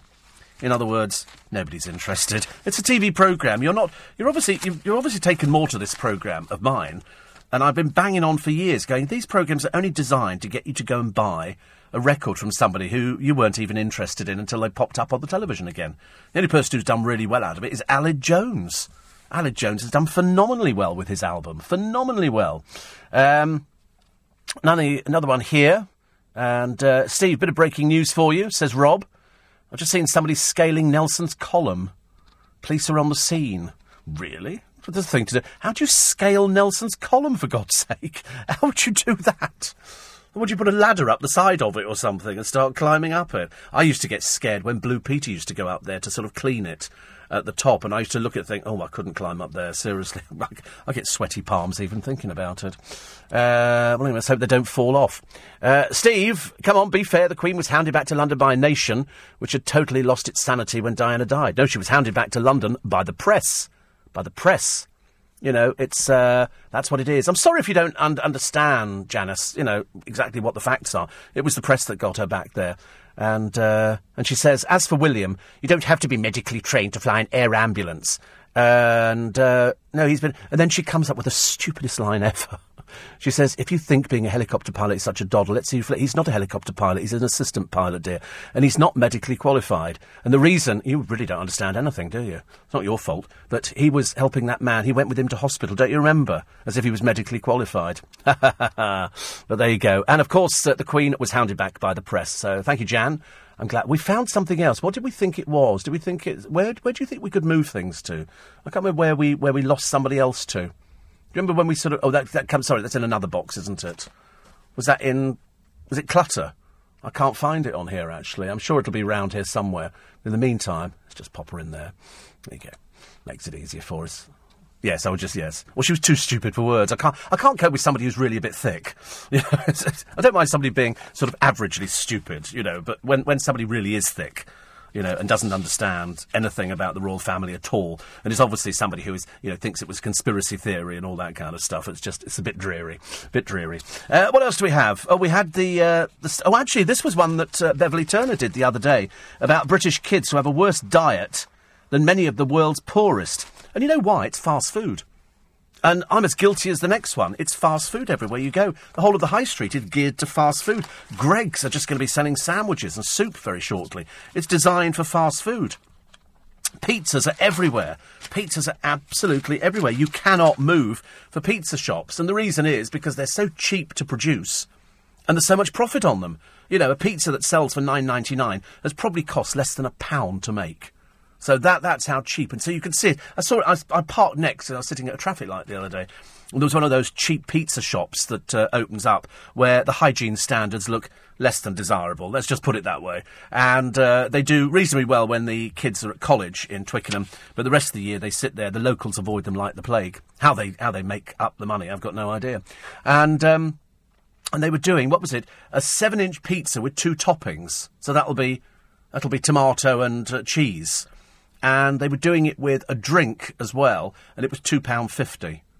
Well, I mean, you can work out for yourself, can't you, that the can of drink has probably cost them about 20 pence or something. It's not going to be a can of branded stuff, because that's going to cost a little bit more. So it's going to cost about 20 pence for that, and then the rest of it is going to be made up on a cheap pizza base, probably frozen, and a little bit of what is laughingly called cheese, and some substandard tomato ketchup type stuff. So that's how they can sell it for £2.50 and make a profit. You shouldn't touch these places with a barge pole. You really shouldn't. LBC News Time, 5:30. Leading Britain's conversation. LBC with Steve Allen.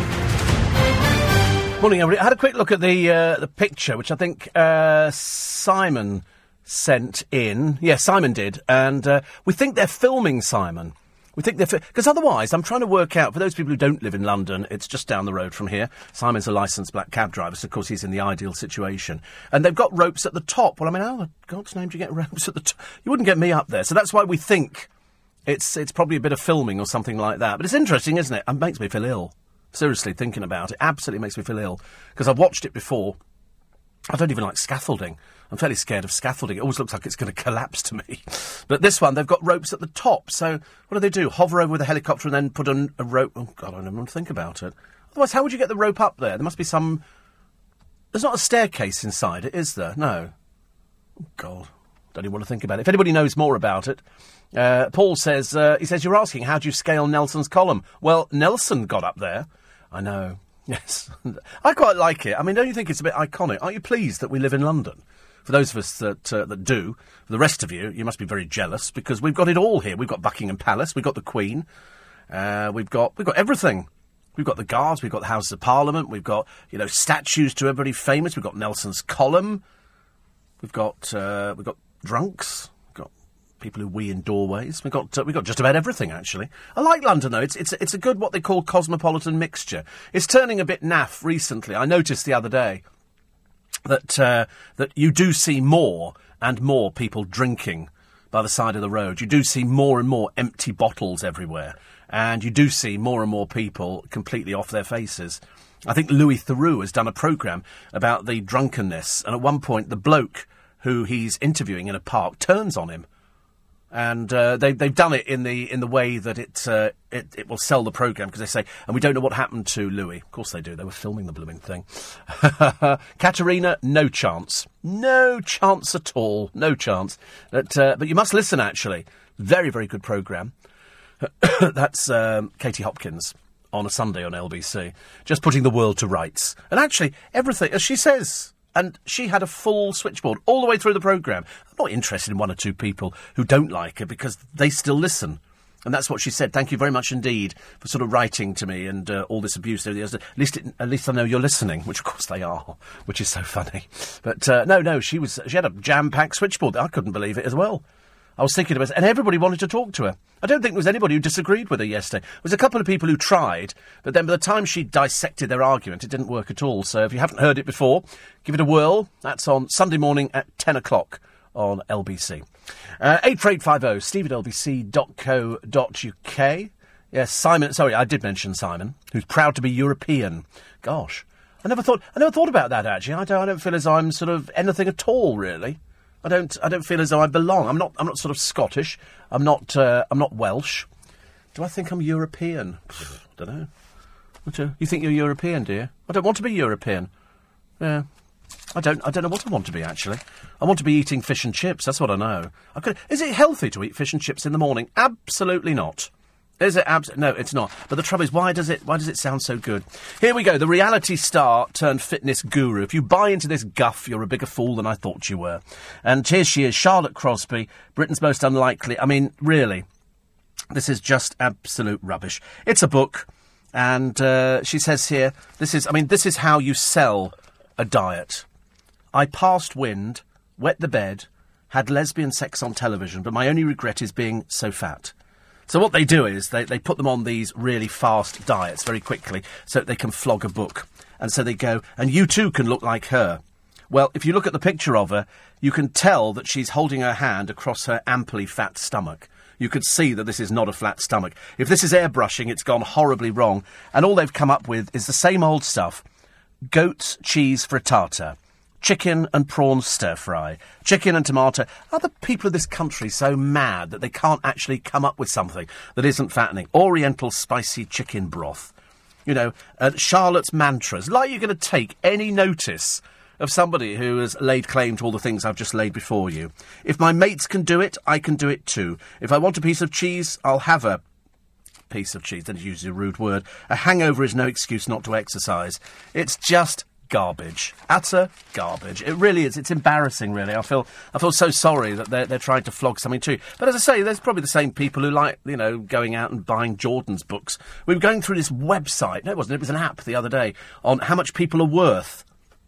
And it had Jordan down as 40 million. I thought, she's got nowhere near 40 million. Why would she have 40 million?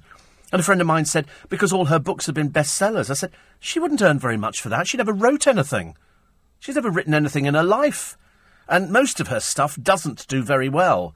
You know, if she was a multi-millionaire, do you think she'd still be having to appear on the television? Let me tell you, she needs to be on there. Drone alert, says Ellie. Yes, this is the story on the front page of one of the papers for today, saying that a plane coming into Heathrow Airport was hit by a drone. I find them quite dangerous. I've seen them in windows of... In fact, actually, as I go over Waterloo Bridge, there's a shop on the right-hand side, Maplin's, and they have drones in the window. So you can obviously just go in and buy... Some of them are quite expensive. They're like a few £100s. And I thought, they've been using them for years. Now, unfortunately, they've got into the hands of, let's just call them stupid people. And the stupid people fly them around Heathrow Airport and things like that. What they will do, they will find out where this has come from. It'll have fingerprints on it, of course. These people are not too bright to realise that. And they will go round there and they will be arrested because they're endangering life. Because this British Airways plane was struck by this unmanned craft. They think it's the first of its kind. Happened yesterday. And the jet was carrying 132 passengers. Now, of course, what you look at this and you take this to another level, this could be used by terrorists to launch a bomb or an explosion as a plane's coming in to land. So we have to stop these immediately. I think the next thing they'll be doing is banning them.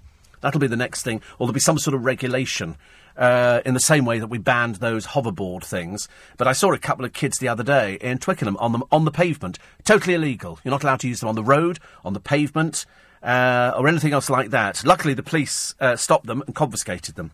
You know, stupid parents, I think, allowing kids to have these things, which are highly dangerous. People have been seriously maimed by these batteries blowing up. So, hoverboards out, and I think the next thing is It'll be these drones. I mean, they're already not allowed near airports or above 400 feet. I mean, that's just under the CAA's rules. So once the police get involved, we're going to see people in court, and they're going to stand there. We had was it two we had down in Cornwall at Richard and Judy's place, where he rushed out in his boxer shorts to remonstrate with them. They didn't know it was his house. They do now. And so they because these things transmit pictures down. A lot of estate agents use them. I think you'll probably find most of the estate agents in the country going to photograph places use a drone. They take it out of the car, they link it up to their computer, it hovers above the house, they take a picture of it. That's the only way you're going to get them, because I couldn't work out how they were doing them years ago. I thought maybe they've got helicopters. But it turns out that they've got these drones which they use, which is great. It's great. But when you get idiots who are allowed to go and buy them, and you can buy them just about anywhere, you can buy them in markets, so they're going to be very, very unregulated. I forgot it was Lee Baldry's birthday the other day, so many happy returns to Lee Baldry. He obviously went out with a bunch of sickeningly good-looking people. Mind you, talking of sickeningly good-looking people, it was also my good friend Jonathan Shallett, Professor Shallett's OBE, who had a birthday the other day. I think he was complaining about slippers. I think the wife bought him slippers and bought him 2 left feet or something like whatever it was. He got lots of plaudits from everybody, wishing him a very happy birthday, because it's nice when you could share your birthday with loads and loads of people. And so many happy returns to Jonathan and to Lee. And if you're celebrating your birthday today, many, many happy returns of the day. And I hope you hope you get loads of cards, because cards is the indicator, isn't it, that you've actually got lots of sort of friends, which is quite nice. Very quickly, actually, we're still trying to find out more on drones, but it does need to be regulated. I mean, absolutely. I totally agree. And Jamie in Hong Kong says, I'm just looking outside at my Hong Kong scaffolders on the bamboo. I couldn't or wouldn't do that for $1 million. We used to watch them years ago. And a lot of the ladies in Hong Kong used to do the roads. They didn't seem to differentiate at all. And so you've got ladies with, carrying bags of rocks and everything else. But the scaffolding went up. It was bamboo poles. Seriously, bamboo poles lashed together with other bits of bamboo. It was an art to doing it, but frightened the life out of me. I mean, seriously. So I know what you're thinking, Jamie. I think it's quite clever. Steve, what's all this astonishing news about Robson Green and the vicar's wife? I know we haven't had a good vicar's wife story for ages. Robson Green meets vicar's wife at gym club, and now she's left the vicar. She sat the vicar down and she said, I'm leaving and I'm going off with Robson Green. And the vicar was going through a bit of turmoil the other day. And now he's come out and said that he wishes them all the very best for the future, which is nice, isn't it? You know, fantastic. Maggie says, oh, lucky you. She says London is full of thieves. 50% of babies are born from mothers born abroad. Soon it'll be a foreign capital. We've always been multicultural, haven't we? I thought we'd always been multicultural going back, to the very early days. I mean, admittedly, I think after a while, and I don't know what we're going to do with all the Syrian refugees, but I think after a while people will sort of disappear back home again, and we'll sort of get back to sort of normality. I mean, I know that, we have a big problem with thieving. I know we have a big problem with pickpocketing. You've just got to be aware. Life is a little bit different to how it used to be, and we just have to adapt. And it's as simple as that. It's no more complicated than adapting and sort of getting on with all sorts of people. Where I live now, there's lots of flats which are rented out to, I think we've got Polish, we've got Lithuanian. It's changed completely. Literally changed completely. Robert Lindsay of Ring Conversation says, Jason, done him. Kathy says, you're right, Steve. Apart from the Queen, the rest of the Royals are a lot of freeloaders. William and Kate, one big, long holiday. Yes. When I see a crane, not the bird type, I try and guess how far and where it will fall if ever it was to collapse. I remember seeing, we've got cranes around Leicester Square because there's lots of building work going on. And I've always found it fascinating when they put the cranes together. And somebody said to me, how are they going to get that crane out? I said, another crane will come in and dismantle the crane. You need 2 cranes to put a crane up. Ridiculous, isn't it? Here we go, living the life on the edge, the cabinet minister. He's found all sorts of people. An erotic film star, Stephanie Hudson, part of the Booby twins. She's a bit ancient, but it doesn't matter. And apparently he took her to the plush Savoy Hotel where they got drunk on the cheapest red wine. I suppose it's a bit exciting for her, you get your boobs out for a living and then you take up with a minister. He's obviously addicted to the danger. He's been out with a dominatrix, some East Europeans, and so it goes on. But, I mean, he's old enough and ugly enough to decide who he wants to go out with if that's who he's attracted to. And I have to be honest, the Hudson twins, not exactly the best looking I've ever seen in the world. I suppose they have to do something interesting, don't they? And they've made the headline. No doubt they'll feature on a reality show shortly. That's the way it goes, isn't it, really? People sort of appear there, then they become famous. Cheryl says, I'm no cheat. I can't wait to get rid of this name. Oh, go away, dear. You're so boring. You're so dreary. Why don't you go and stay in the recording studio? And what else do we got? Oh, we got a tribute, at last, for a World War II hero. I'll tell you about him in a moment. Time check for you, 14 to 6. Steve Allen on LBC. Text 84850. Morning, everybody. Nice to have your company. 11 minutes to... well, nearly 11 minutes to 6. But, I mean, come on, if you're catching a train at 6, run like heck. I'm having a procedure, says M in Croydon, later this morning, so I've not been able to eat since 9 o'clock yesterday. Crikey, what procedure is that? I mean, I do the blood fasting, but it doesn't tend to be... I tend to do my fasting when I'm asleep, which is cheating. So if I'm going to have a big blood test, which I've had one, I think they're after me for another one, which is a bit of a nuisance... then what I'll do is I'll stop eating at 6 o'clock. In fact, before 6 o'clock, I've stopped eating by about 4 o'clock. And so then when I've gone to bed, I go all the way through the morning. And so by the time I get to the doctor's, and I can't take medication or tablets or anything else, it tends to work out quite well. But I can understand how you're feeling, just about ready to eat the bedside table. Yes, the blood fasting is not much good, is it, really? And you can't cheat on it because it'll give a false reading for your blood test. So they have to sort of have it clear. I get very confused by things. I mean, seriously, I get confused by it. So here's the tribute to the last, I think, for a World War II hero. He's a gunner shot down over Berlin during the Second World War. This is Flight Sergeant Ken Chapman, 20. Excuse me. And he was... a gunner, as I say. He's been given a funeral after 72 years. He and his 6 Lancaster crewmates were in 1944 declared unknown airmen as their bodies were never found. But Ken has now been identified thanks to a project to match unclaimed remains. His nephew will go to Berlin with other family members for the send-off. He says, I find it hard to believe we now have closure. He died at 20, and all these years later, after 72 years, they can finally put him to rest. And there's lots of people like that.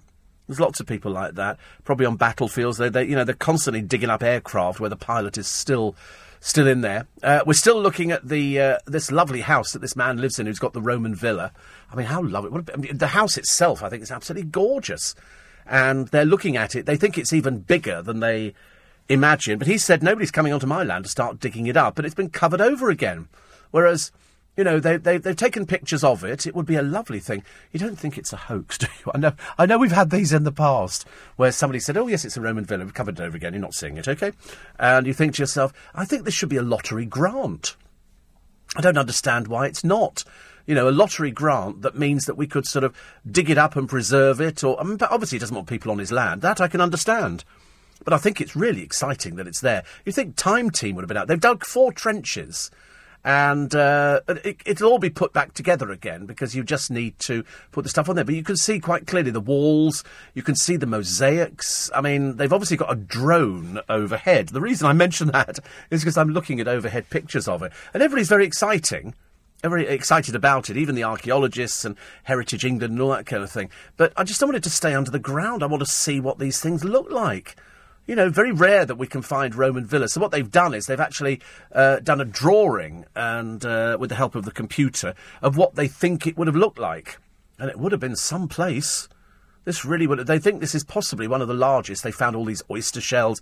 But whatever it is, it's exciting just to find them. He's going to put them in his gallery in London, so he's obviously quite well-to-do. But it's a lovely... I'm very envious of his house. If I was going to have house envy, this would be it. They found a Roman stone coffin as well, with a child's bones in there. There's all sorts of things that they found. I find it quite fascinating. But as I say, the ones in Turkey were the ones that did it for me. But looking at his house up there, God, it's gorgeous. I don't even know where it is. I can't remember. But whatever it is, that's a very, very nice, very expensive house. Lily Allen is in the papers today. She's complaining. She was the victim, she says, of a terrifying stalker for about 7 years. At one point, he broke into her bedroom and started screaming at her. Well, that would just... I'd have thrown myself out the window, I think, if ever that would happen. Anyway, she says that the police's handling of the case made her feel like a nuisance, not a victim. This was a 7-year campaign of abusive letters, threatening tweets and approaches to her home, studio, family and friends by this stalker.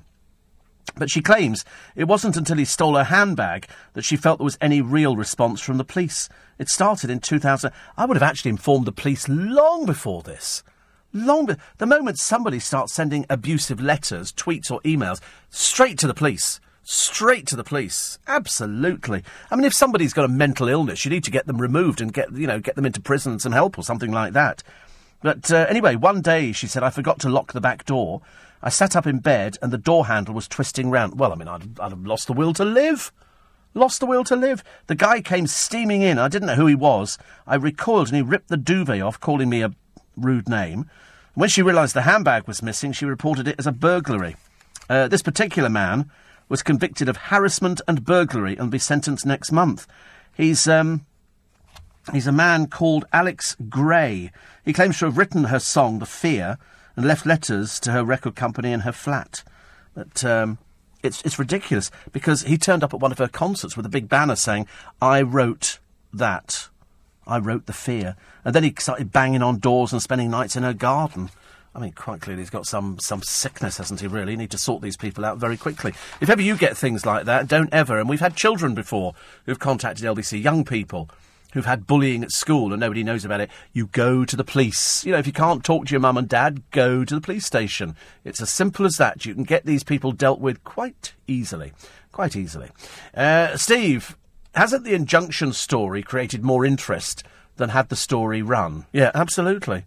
Yeah, of course it has. It's because somebody decided that they wanted to suppress this information coming out about somebody whose relationship was...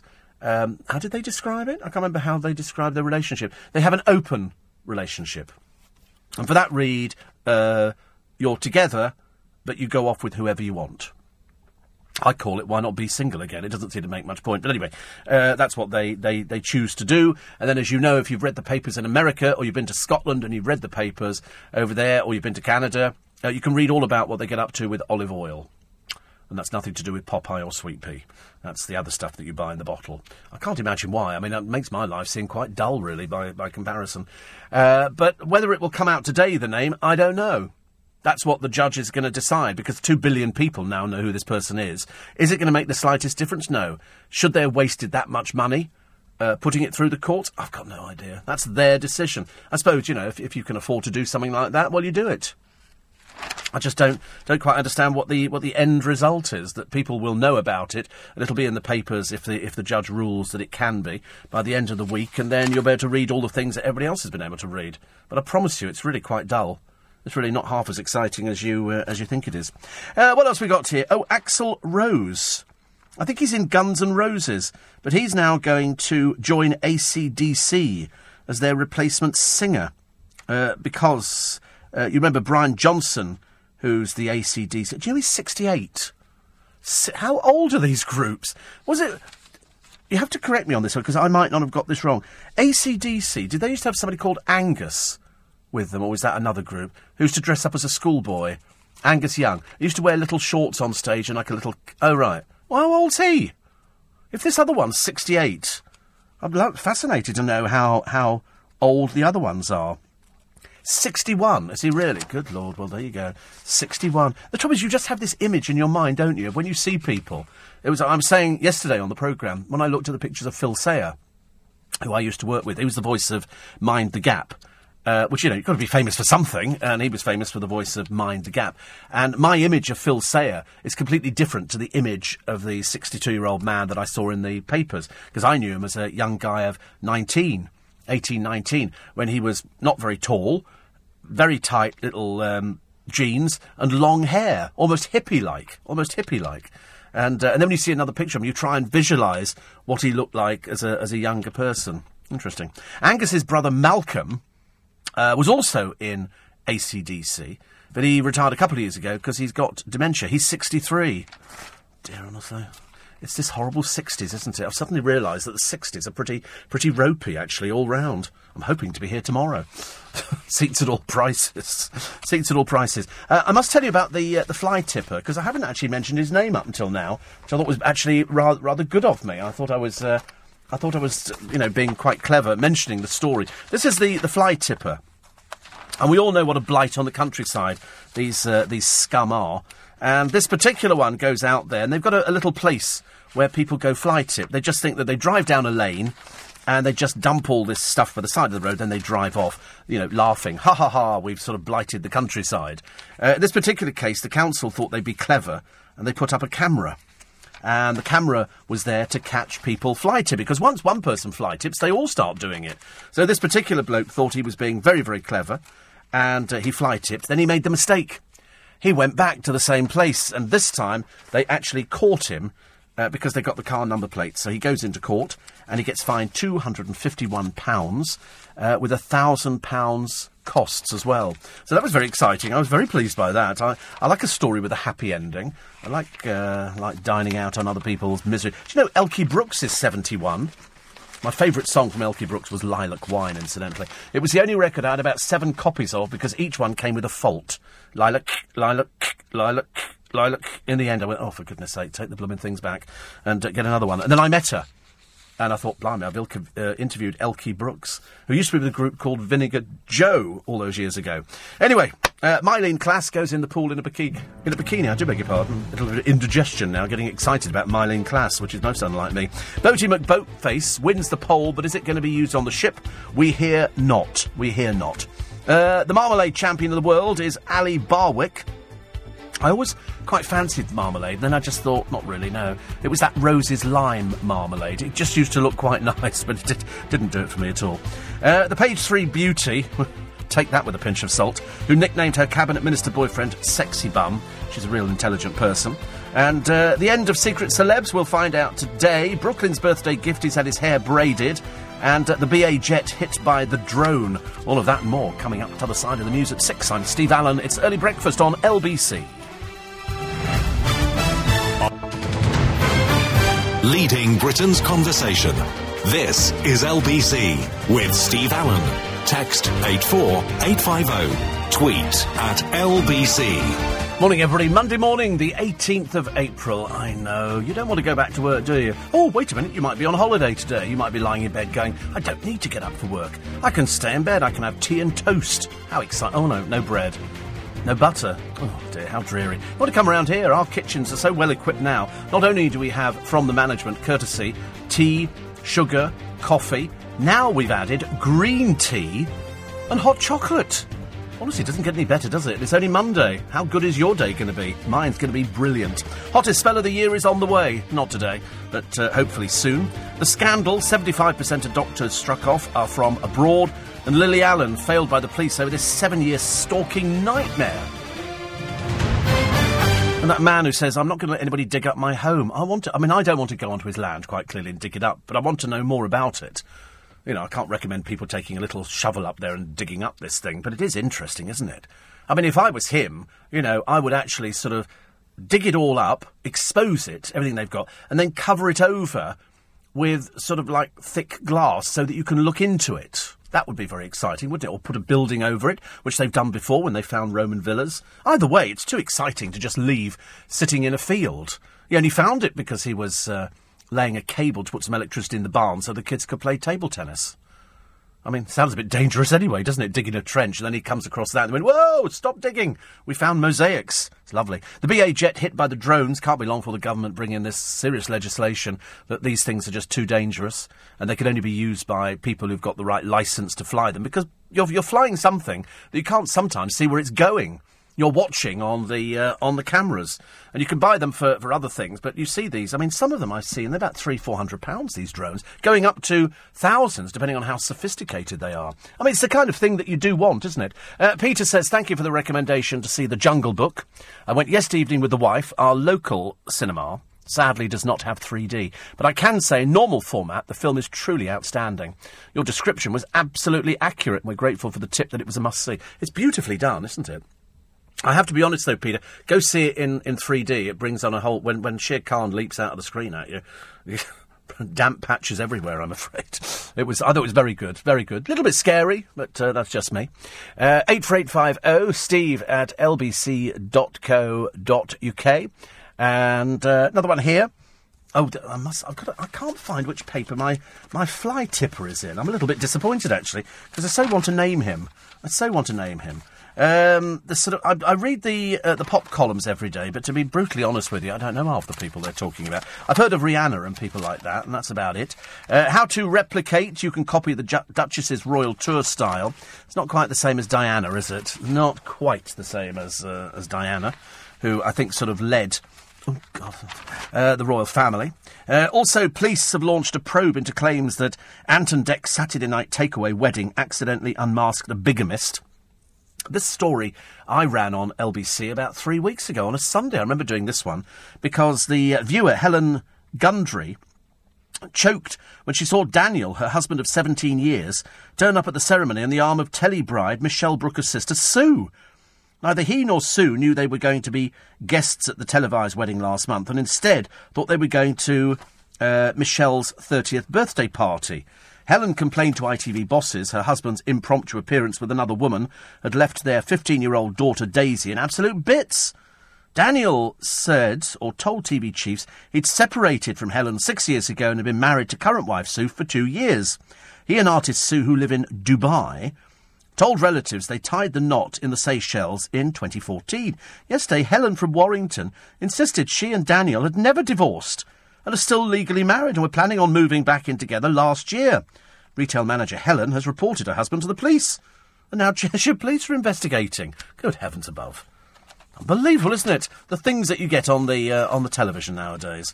And so there must have been a bit embarrassing going, that's my husband. Who's he with? It's with somebody else. It's as simple as that. Simon is seething. Apparently, Alicia Dixon beat him to the Britain's Got Talent Golden Buzzer for a top gospel choir. The 100 Voices of Gospel group were the sensations of Saturday night show. Well, what future for them? They're a choir now. What's the point of going on Britain's Got Talent with 100 people? What are they going to do? Split the money, give them £1 each or something? Why would they do that? So Alicia Dixon did it. David Walliams said Simon is looking for someone he can make a lot of money out of. You're not going to make a lot of money out of a gospel choir. You're really not. It's a limited market. Nice market, but very, very limited market. So, we'll have to wait and see. But they don't think properly, do they? Lags are furious that Adam Johnson has had a quick transfer to a cushier jail. His new home boasts an all-weather football pitch, sports hall and gymnasium. Wow. Amazing, isn't it, really, what you can get nowadays? Always supposed to be a bit of a punishment going to prison. I've never actually thought it was that at all. And this terrible mess. Dead dogs, condoms, used sanitary towels polluting the bay that'll be used for the Rio Olympics water sports. Dear, it's not very promising, is it? And Mylene Clash showing you her range of underwear. Sorry, swimwear. I do beg your pardon. I'm just so used to seeing her underwear. And so it's underwear. So it's swimwear. It's swimwear. But for swimwear, read it's a bikini top and a bikini bottom. It's not really that exciting, is it? It comes in different colours. White, red, black, blue, green, pink. Really boring, isn't it? I'm sorry about that. But apparently it's like the Dulux catalogue, only with Mylene in it, and say sort of go, here she is looking stunning in something she's designed. It's just something to keep your boobs from sort of falling out and sort of a little bit of flimsy downstairs, and that's about it. Oh, God, not her again. Oh, fans can get up close to Ellie Harrison. I've just seen a picture of Ellie Harrison. Now she does look like the older woman that I always thought she was. Apparently, they're going to take Countryfile out on the road. The only person who's very irritating is Ellie Harrison. I think she's got something like 3 children, but she's terribly irritating. She's one of these terribly irritating BBC presenters. Bear Grylls has now been branded. This is the island with Bear Grylls. Remember we had that bloke the other week, the Muslim guy, who had been on the island for 11 days, and then the women put bikinis on, and he decided he couldn't do that. Mind you, from day one he was a bit useless. Show doctor Daniel Quemby has led a small party in search of food on the remote isle as everybody's starving. And so one of the gang plunged off a cliff in tonight's episode. Well, that just frightens the life out of me. I could never do it. No matter how much money was on offer, there would be nothing on God's earth that would ever tempt me to do this. However, as they try to navigate the slippery cliff, one of the men falls 30 feet onto rocks below, where his body risks being washed away by high tides. And to avoid spoilers, they're shielding his identity. Well, as I don't know anybody in the programme is, it doesn't actually make any difference to me. But, that doesn't sound very good, does it? 30 feet onto rocks. God, makes you go all cringy, even sort of thinking about the idea. Terrible, absolutely terrible. The front page of The Sun is the story of the Britain's Got Talent ballet sensation. He's just a kid who dances, all right? Just a kid who dances. He's not a sensation. He's just okay, all right? There's thousands of kids at ballet school doing exactly the same as him. He bursts into tears at the end, which, of course, is not something normally ballet dancers do. And it turns out that he's Beau's cousin. So it's becoming a little bit incestuous here. Let's bring in the entire family. The Depps I told you about earlier on. Also, the plea by a hero's family. This is 20 SAS who died on a mission. His ex-wife, this is Pat, his ex-wife Deb yesterday, said he was meant to be on it. That's why he kept the gun. And this is this story which, you know, started in the papers the other week of whether or not somebody should keep things like that. And they decided, no, he shouldn't. What else we got here? Oh, yeah, the Britain's Got Talent pictures of this poor kid's, Jack Higgins' mum, with Go Jack T-shirt. I mean, what do these people do? They sort of stick them on the television and then sort of go out and have T-shirts printed so they can wear them. It's all a bit bizarre, isn't it? I mean, not really the sort of thing at all that I'd be interested in. Kelvin Mackenzie is talking about a lot of Gogglebox's Scarlett Moffat. Now, as I don't watch Gogglebox, I have no idea who she is, but I'm looking at a picture of her, and I might be able to pick her out in a lineup of usual suspects from the programme. Anyway, it appears that Miss Moffat has not only sat on the tuffet, but eaten it as well. Because she's got a book coming out, and I'm assuming it's a diet book, because all these people on there, and they are the most peculiar people I've ever seen. I mean, seriously, some of these people, they need certifying. Anyway, she's on there, and the reason she's fat is because she stuffs her face all the time. Just sits there and eats and eats and eats. And somebody says here that there are now 4 million people in the country with either type 1 or type 2 diabetes, which can change their life forever. Plus... as a little-known fact, it kills 24,000 people a year. OK? I speak as a diabetic. I speak as somebody borderline at the moment. But there are now lots and lots of people with it. So she's on there, so she's going to bring out a book. And you think to yourself, you know, she said here... Well, he's actually said, what does she think she's going to look like when she gets to 30?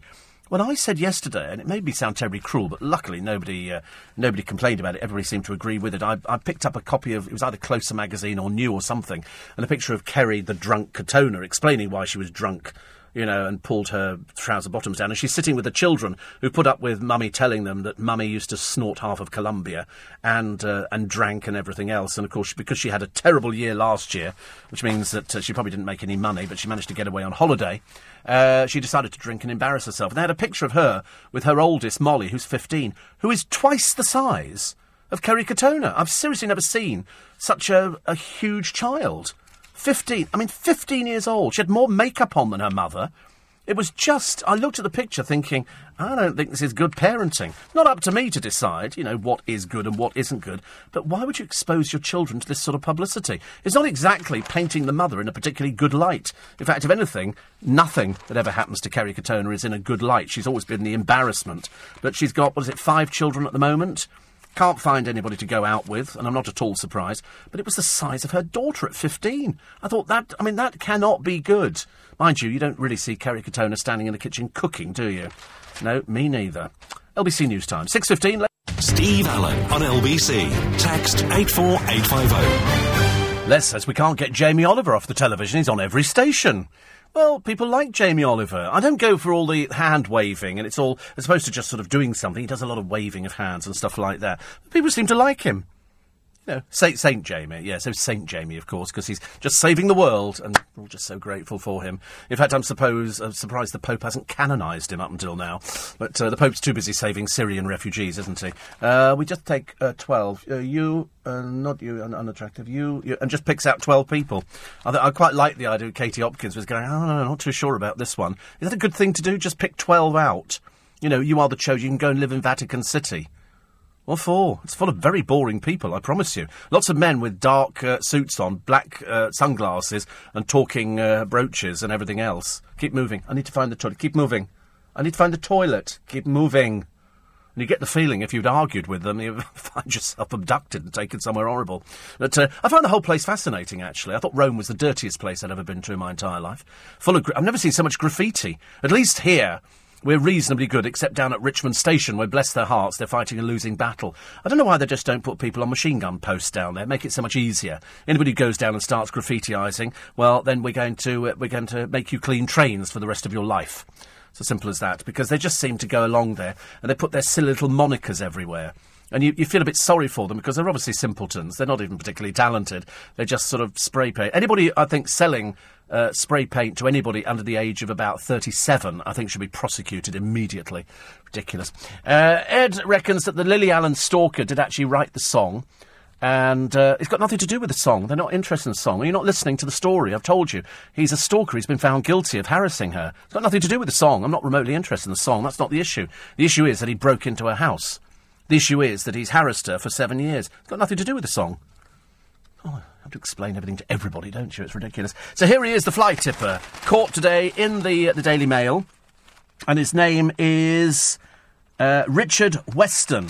Richard Weston, I think, is in South Derbyshire. It's a particularly lovely part of the country. He's obviously the world's biggest idiot. He's wearing his little floral shorts, and these hidden cameras have been placed at a beauty spot as part of a surveillance operation. And he was caught with his vehicle registration. He was fined. He was smirking as he flings part of a broken old dishwasher into a hedgerow. And no idea he was being filmed, because he's an idiot. But it's great. So, in other words, we've actually managed to fine him, which is good news. Then we can fine a few other people who've been fly tipping. 215 quid, £1,000 costs. The council thought it was highly amusing. They managed to catch him. Of course, that's the whole idea. He said the first reaction, this is Matt Holford, the Environmental Health Manager at South Derbyshire District Council, said it was fairly damning evidence. So he flung the machine into the grass verge, staring straight at the location of the hidden camera, and then he came back again in his little blue Renault Clio, oh dear, to dump more scrap, and that's when his number plate was photographed. He claimed he'd disposed of the unwanted scrap material in a secluded country lane in Caldwell in Derbyshire, in the belief it would be picked up by local scrap dealers. Weston from Woodville admitted dumping waste there on a previous 6 occasions. Oh, fantastic. Well, 1,215 quid, mate. I mean, it's so much cheaper to take it to the dump, but obviously you're not the intelligent one. Little bit dim. Don't wear your underwear in bed. I only mention this at the end of the programme because there might be some of you who are listening to this programme in your underwear in bed. Apparently it is a nightmare for your health. How can this possibly be? I mean, if you're not a person who wears pyjamas or things like that, I mean, what do you go to bed in your underwear? I mean, don't want to give too much away in case you sort of conjure up an image of an attractive radio presenter reclining in his pants. But they say that when the temperature rises on a hot summer night, if only, some of us strip down to our underwear to keep cool in bed. No, we don't. We don't strip down to our underwear to keep cool in bed. You strip down to your underwear because you don't want to wear pyjamas. I don't even possess a pair of pyjamas. I used to have a nightshirt years ago.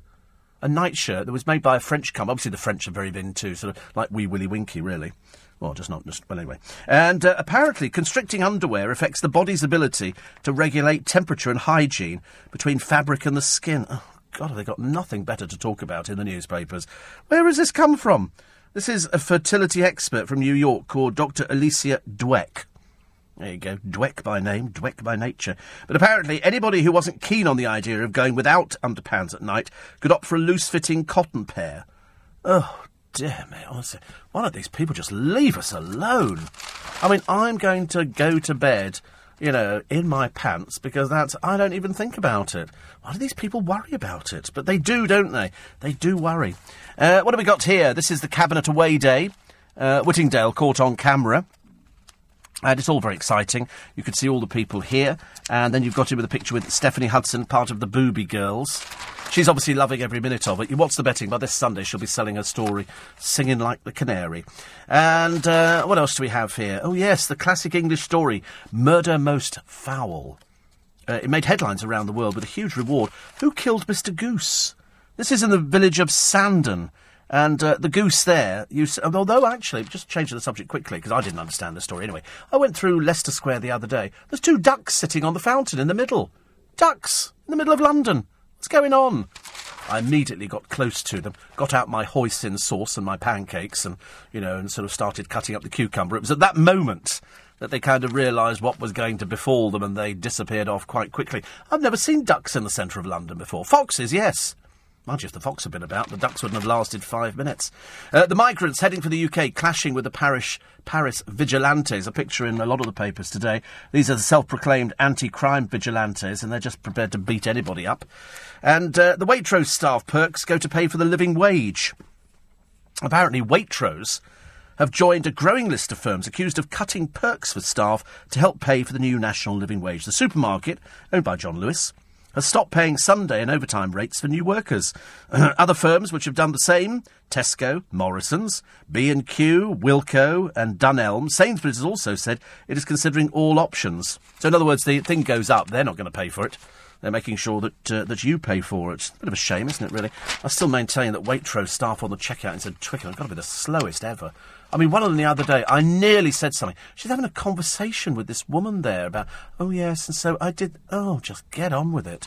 Mind you, it was a woman in Tesco doing the same. The woman on the till goes to this woman in front of me. So have you managed to find a job yet? And I'm standing there with my 7 pots of Yoplait. Think I need to get out as quick as possible. And she goes, no, I went for the job. And I thought, if I'd recorded this and played it back on the programme, you'd have nodded off. You really would have done. The picture that shows in the paper today that Kate will always be in Diana's shadow. And this is William hoping to recreate his mother's Taj Mahal pose. Do you seriously think that William came up with that idea? Or do you think the spin doctors at the palace went, I tell you what, why don't you sit on the same bench, you know, as your mother sat on all those years ago? They say it will lay her ghost to rest. No, it won't. What a stupid thing to say. It's not right. Absolutely not right. But as I say, it cost you £270,000. Wait a minute, me as well. Me as well. And well done to Ali Barwick. Because using only a preserving pan, a sharp kitchen knife and a lot of elbow grease, she's come up with 25 delicious flavours of marmalade. And she's now got a gold medal for her Seville marmalade. Her clementine and lemon won silver, as did her lemon and stem ginger marmalade. She also got lemon and lime, blood orange and tricolour delight flavours. How wonderful. I mean, if only I could eat it. But I can't. But I quite like the sound of it. So she's the marmalade champion. I wonder where they'll be selling that. Probably something like Waitrose, isn't it? She says the jams and jellies are made using as much locally sourced hand-picked fruit as possible. Crikey. Where do you pick limes in this country? Do tell me. Drivers could be facing a ban on pavement parking. We see that all the time, don't we? People parking on the pavements. And who's drinking all of Italy's Prosecco? Me? No, it's not me. It's the Brits. We are drinking more Prosecco than anybody else. For some reason, don't ask me why, apart from the fact that ice cold, it's very nice, we've actually gone mad for it. And we're getting through thousands upon hundreds of thousands of bottles of it every week. And the Italians are keeping up with it. I mean, they've known about it for ages, but we've discovered it because I think more people are having it at weddings. It's cheaper than champagne. Nobody can tell the difference. Nobody could tell that. I promise you, you show most people... Apparently, the producer's now started describing himself as a Prosecco socialist. Prosecco. I like it. Although people keep writing to me saying, can you recommend one? No, I haven't had a bad one yet. I seriously haven't had a bad one. It's all quite delicious and it's all very nice for you. But as they say, in moderation, ladies and gentlemen. And that, talking in moderation, is the programme for this morning. We'll have a free podcast up for you very, very quickly. In fact, in about 15 minutes, we'll have a free podcast, and the other one will be up very, very shortly. Somebody else says it seems a bit unfair for the Pontiff to pick a dozen migrants at random in front of thousands of others. I know. Imagine being picked by the Pontiff. You go, yay, he's picked me. Me, look at me, look, please pick me. And it kind of worked, didn't it? Because he got loads of publicity. But I had somebody describe it the other day as a publicity stunt, which I thought was quite entertaining. Listen, don't forget you can listen to LBC whenever you want, wherever you are. Download the free LBC app for your mobile or tablet. Never miss a moment. Leading Britain's conversation at 7, Nick Ferrari at breakfast. You can follow me on Twitter. It's at Steve Allen Show. Coming up next, though, it's Lisa Aziz with the morning news. Leading Britain's conversation. LBC with Steve Allen.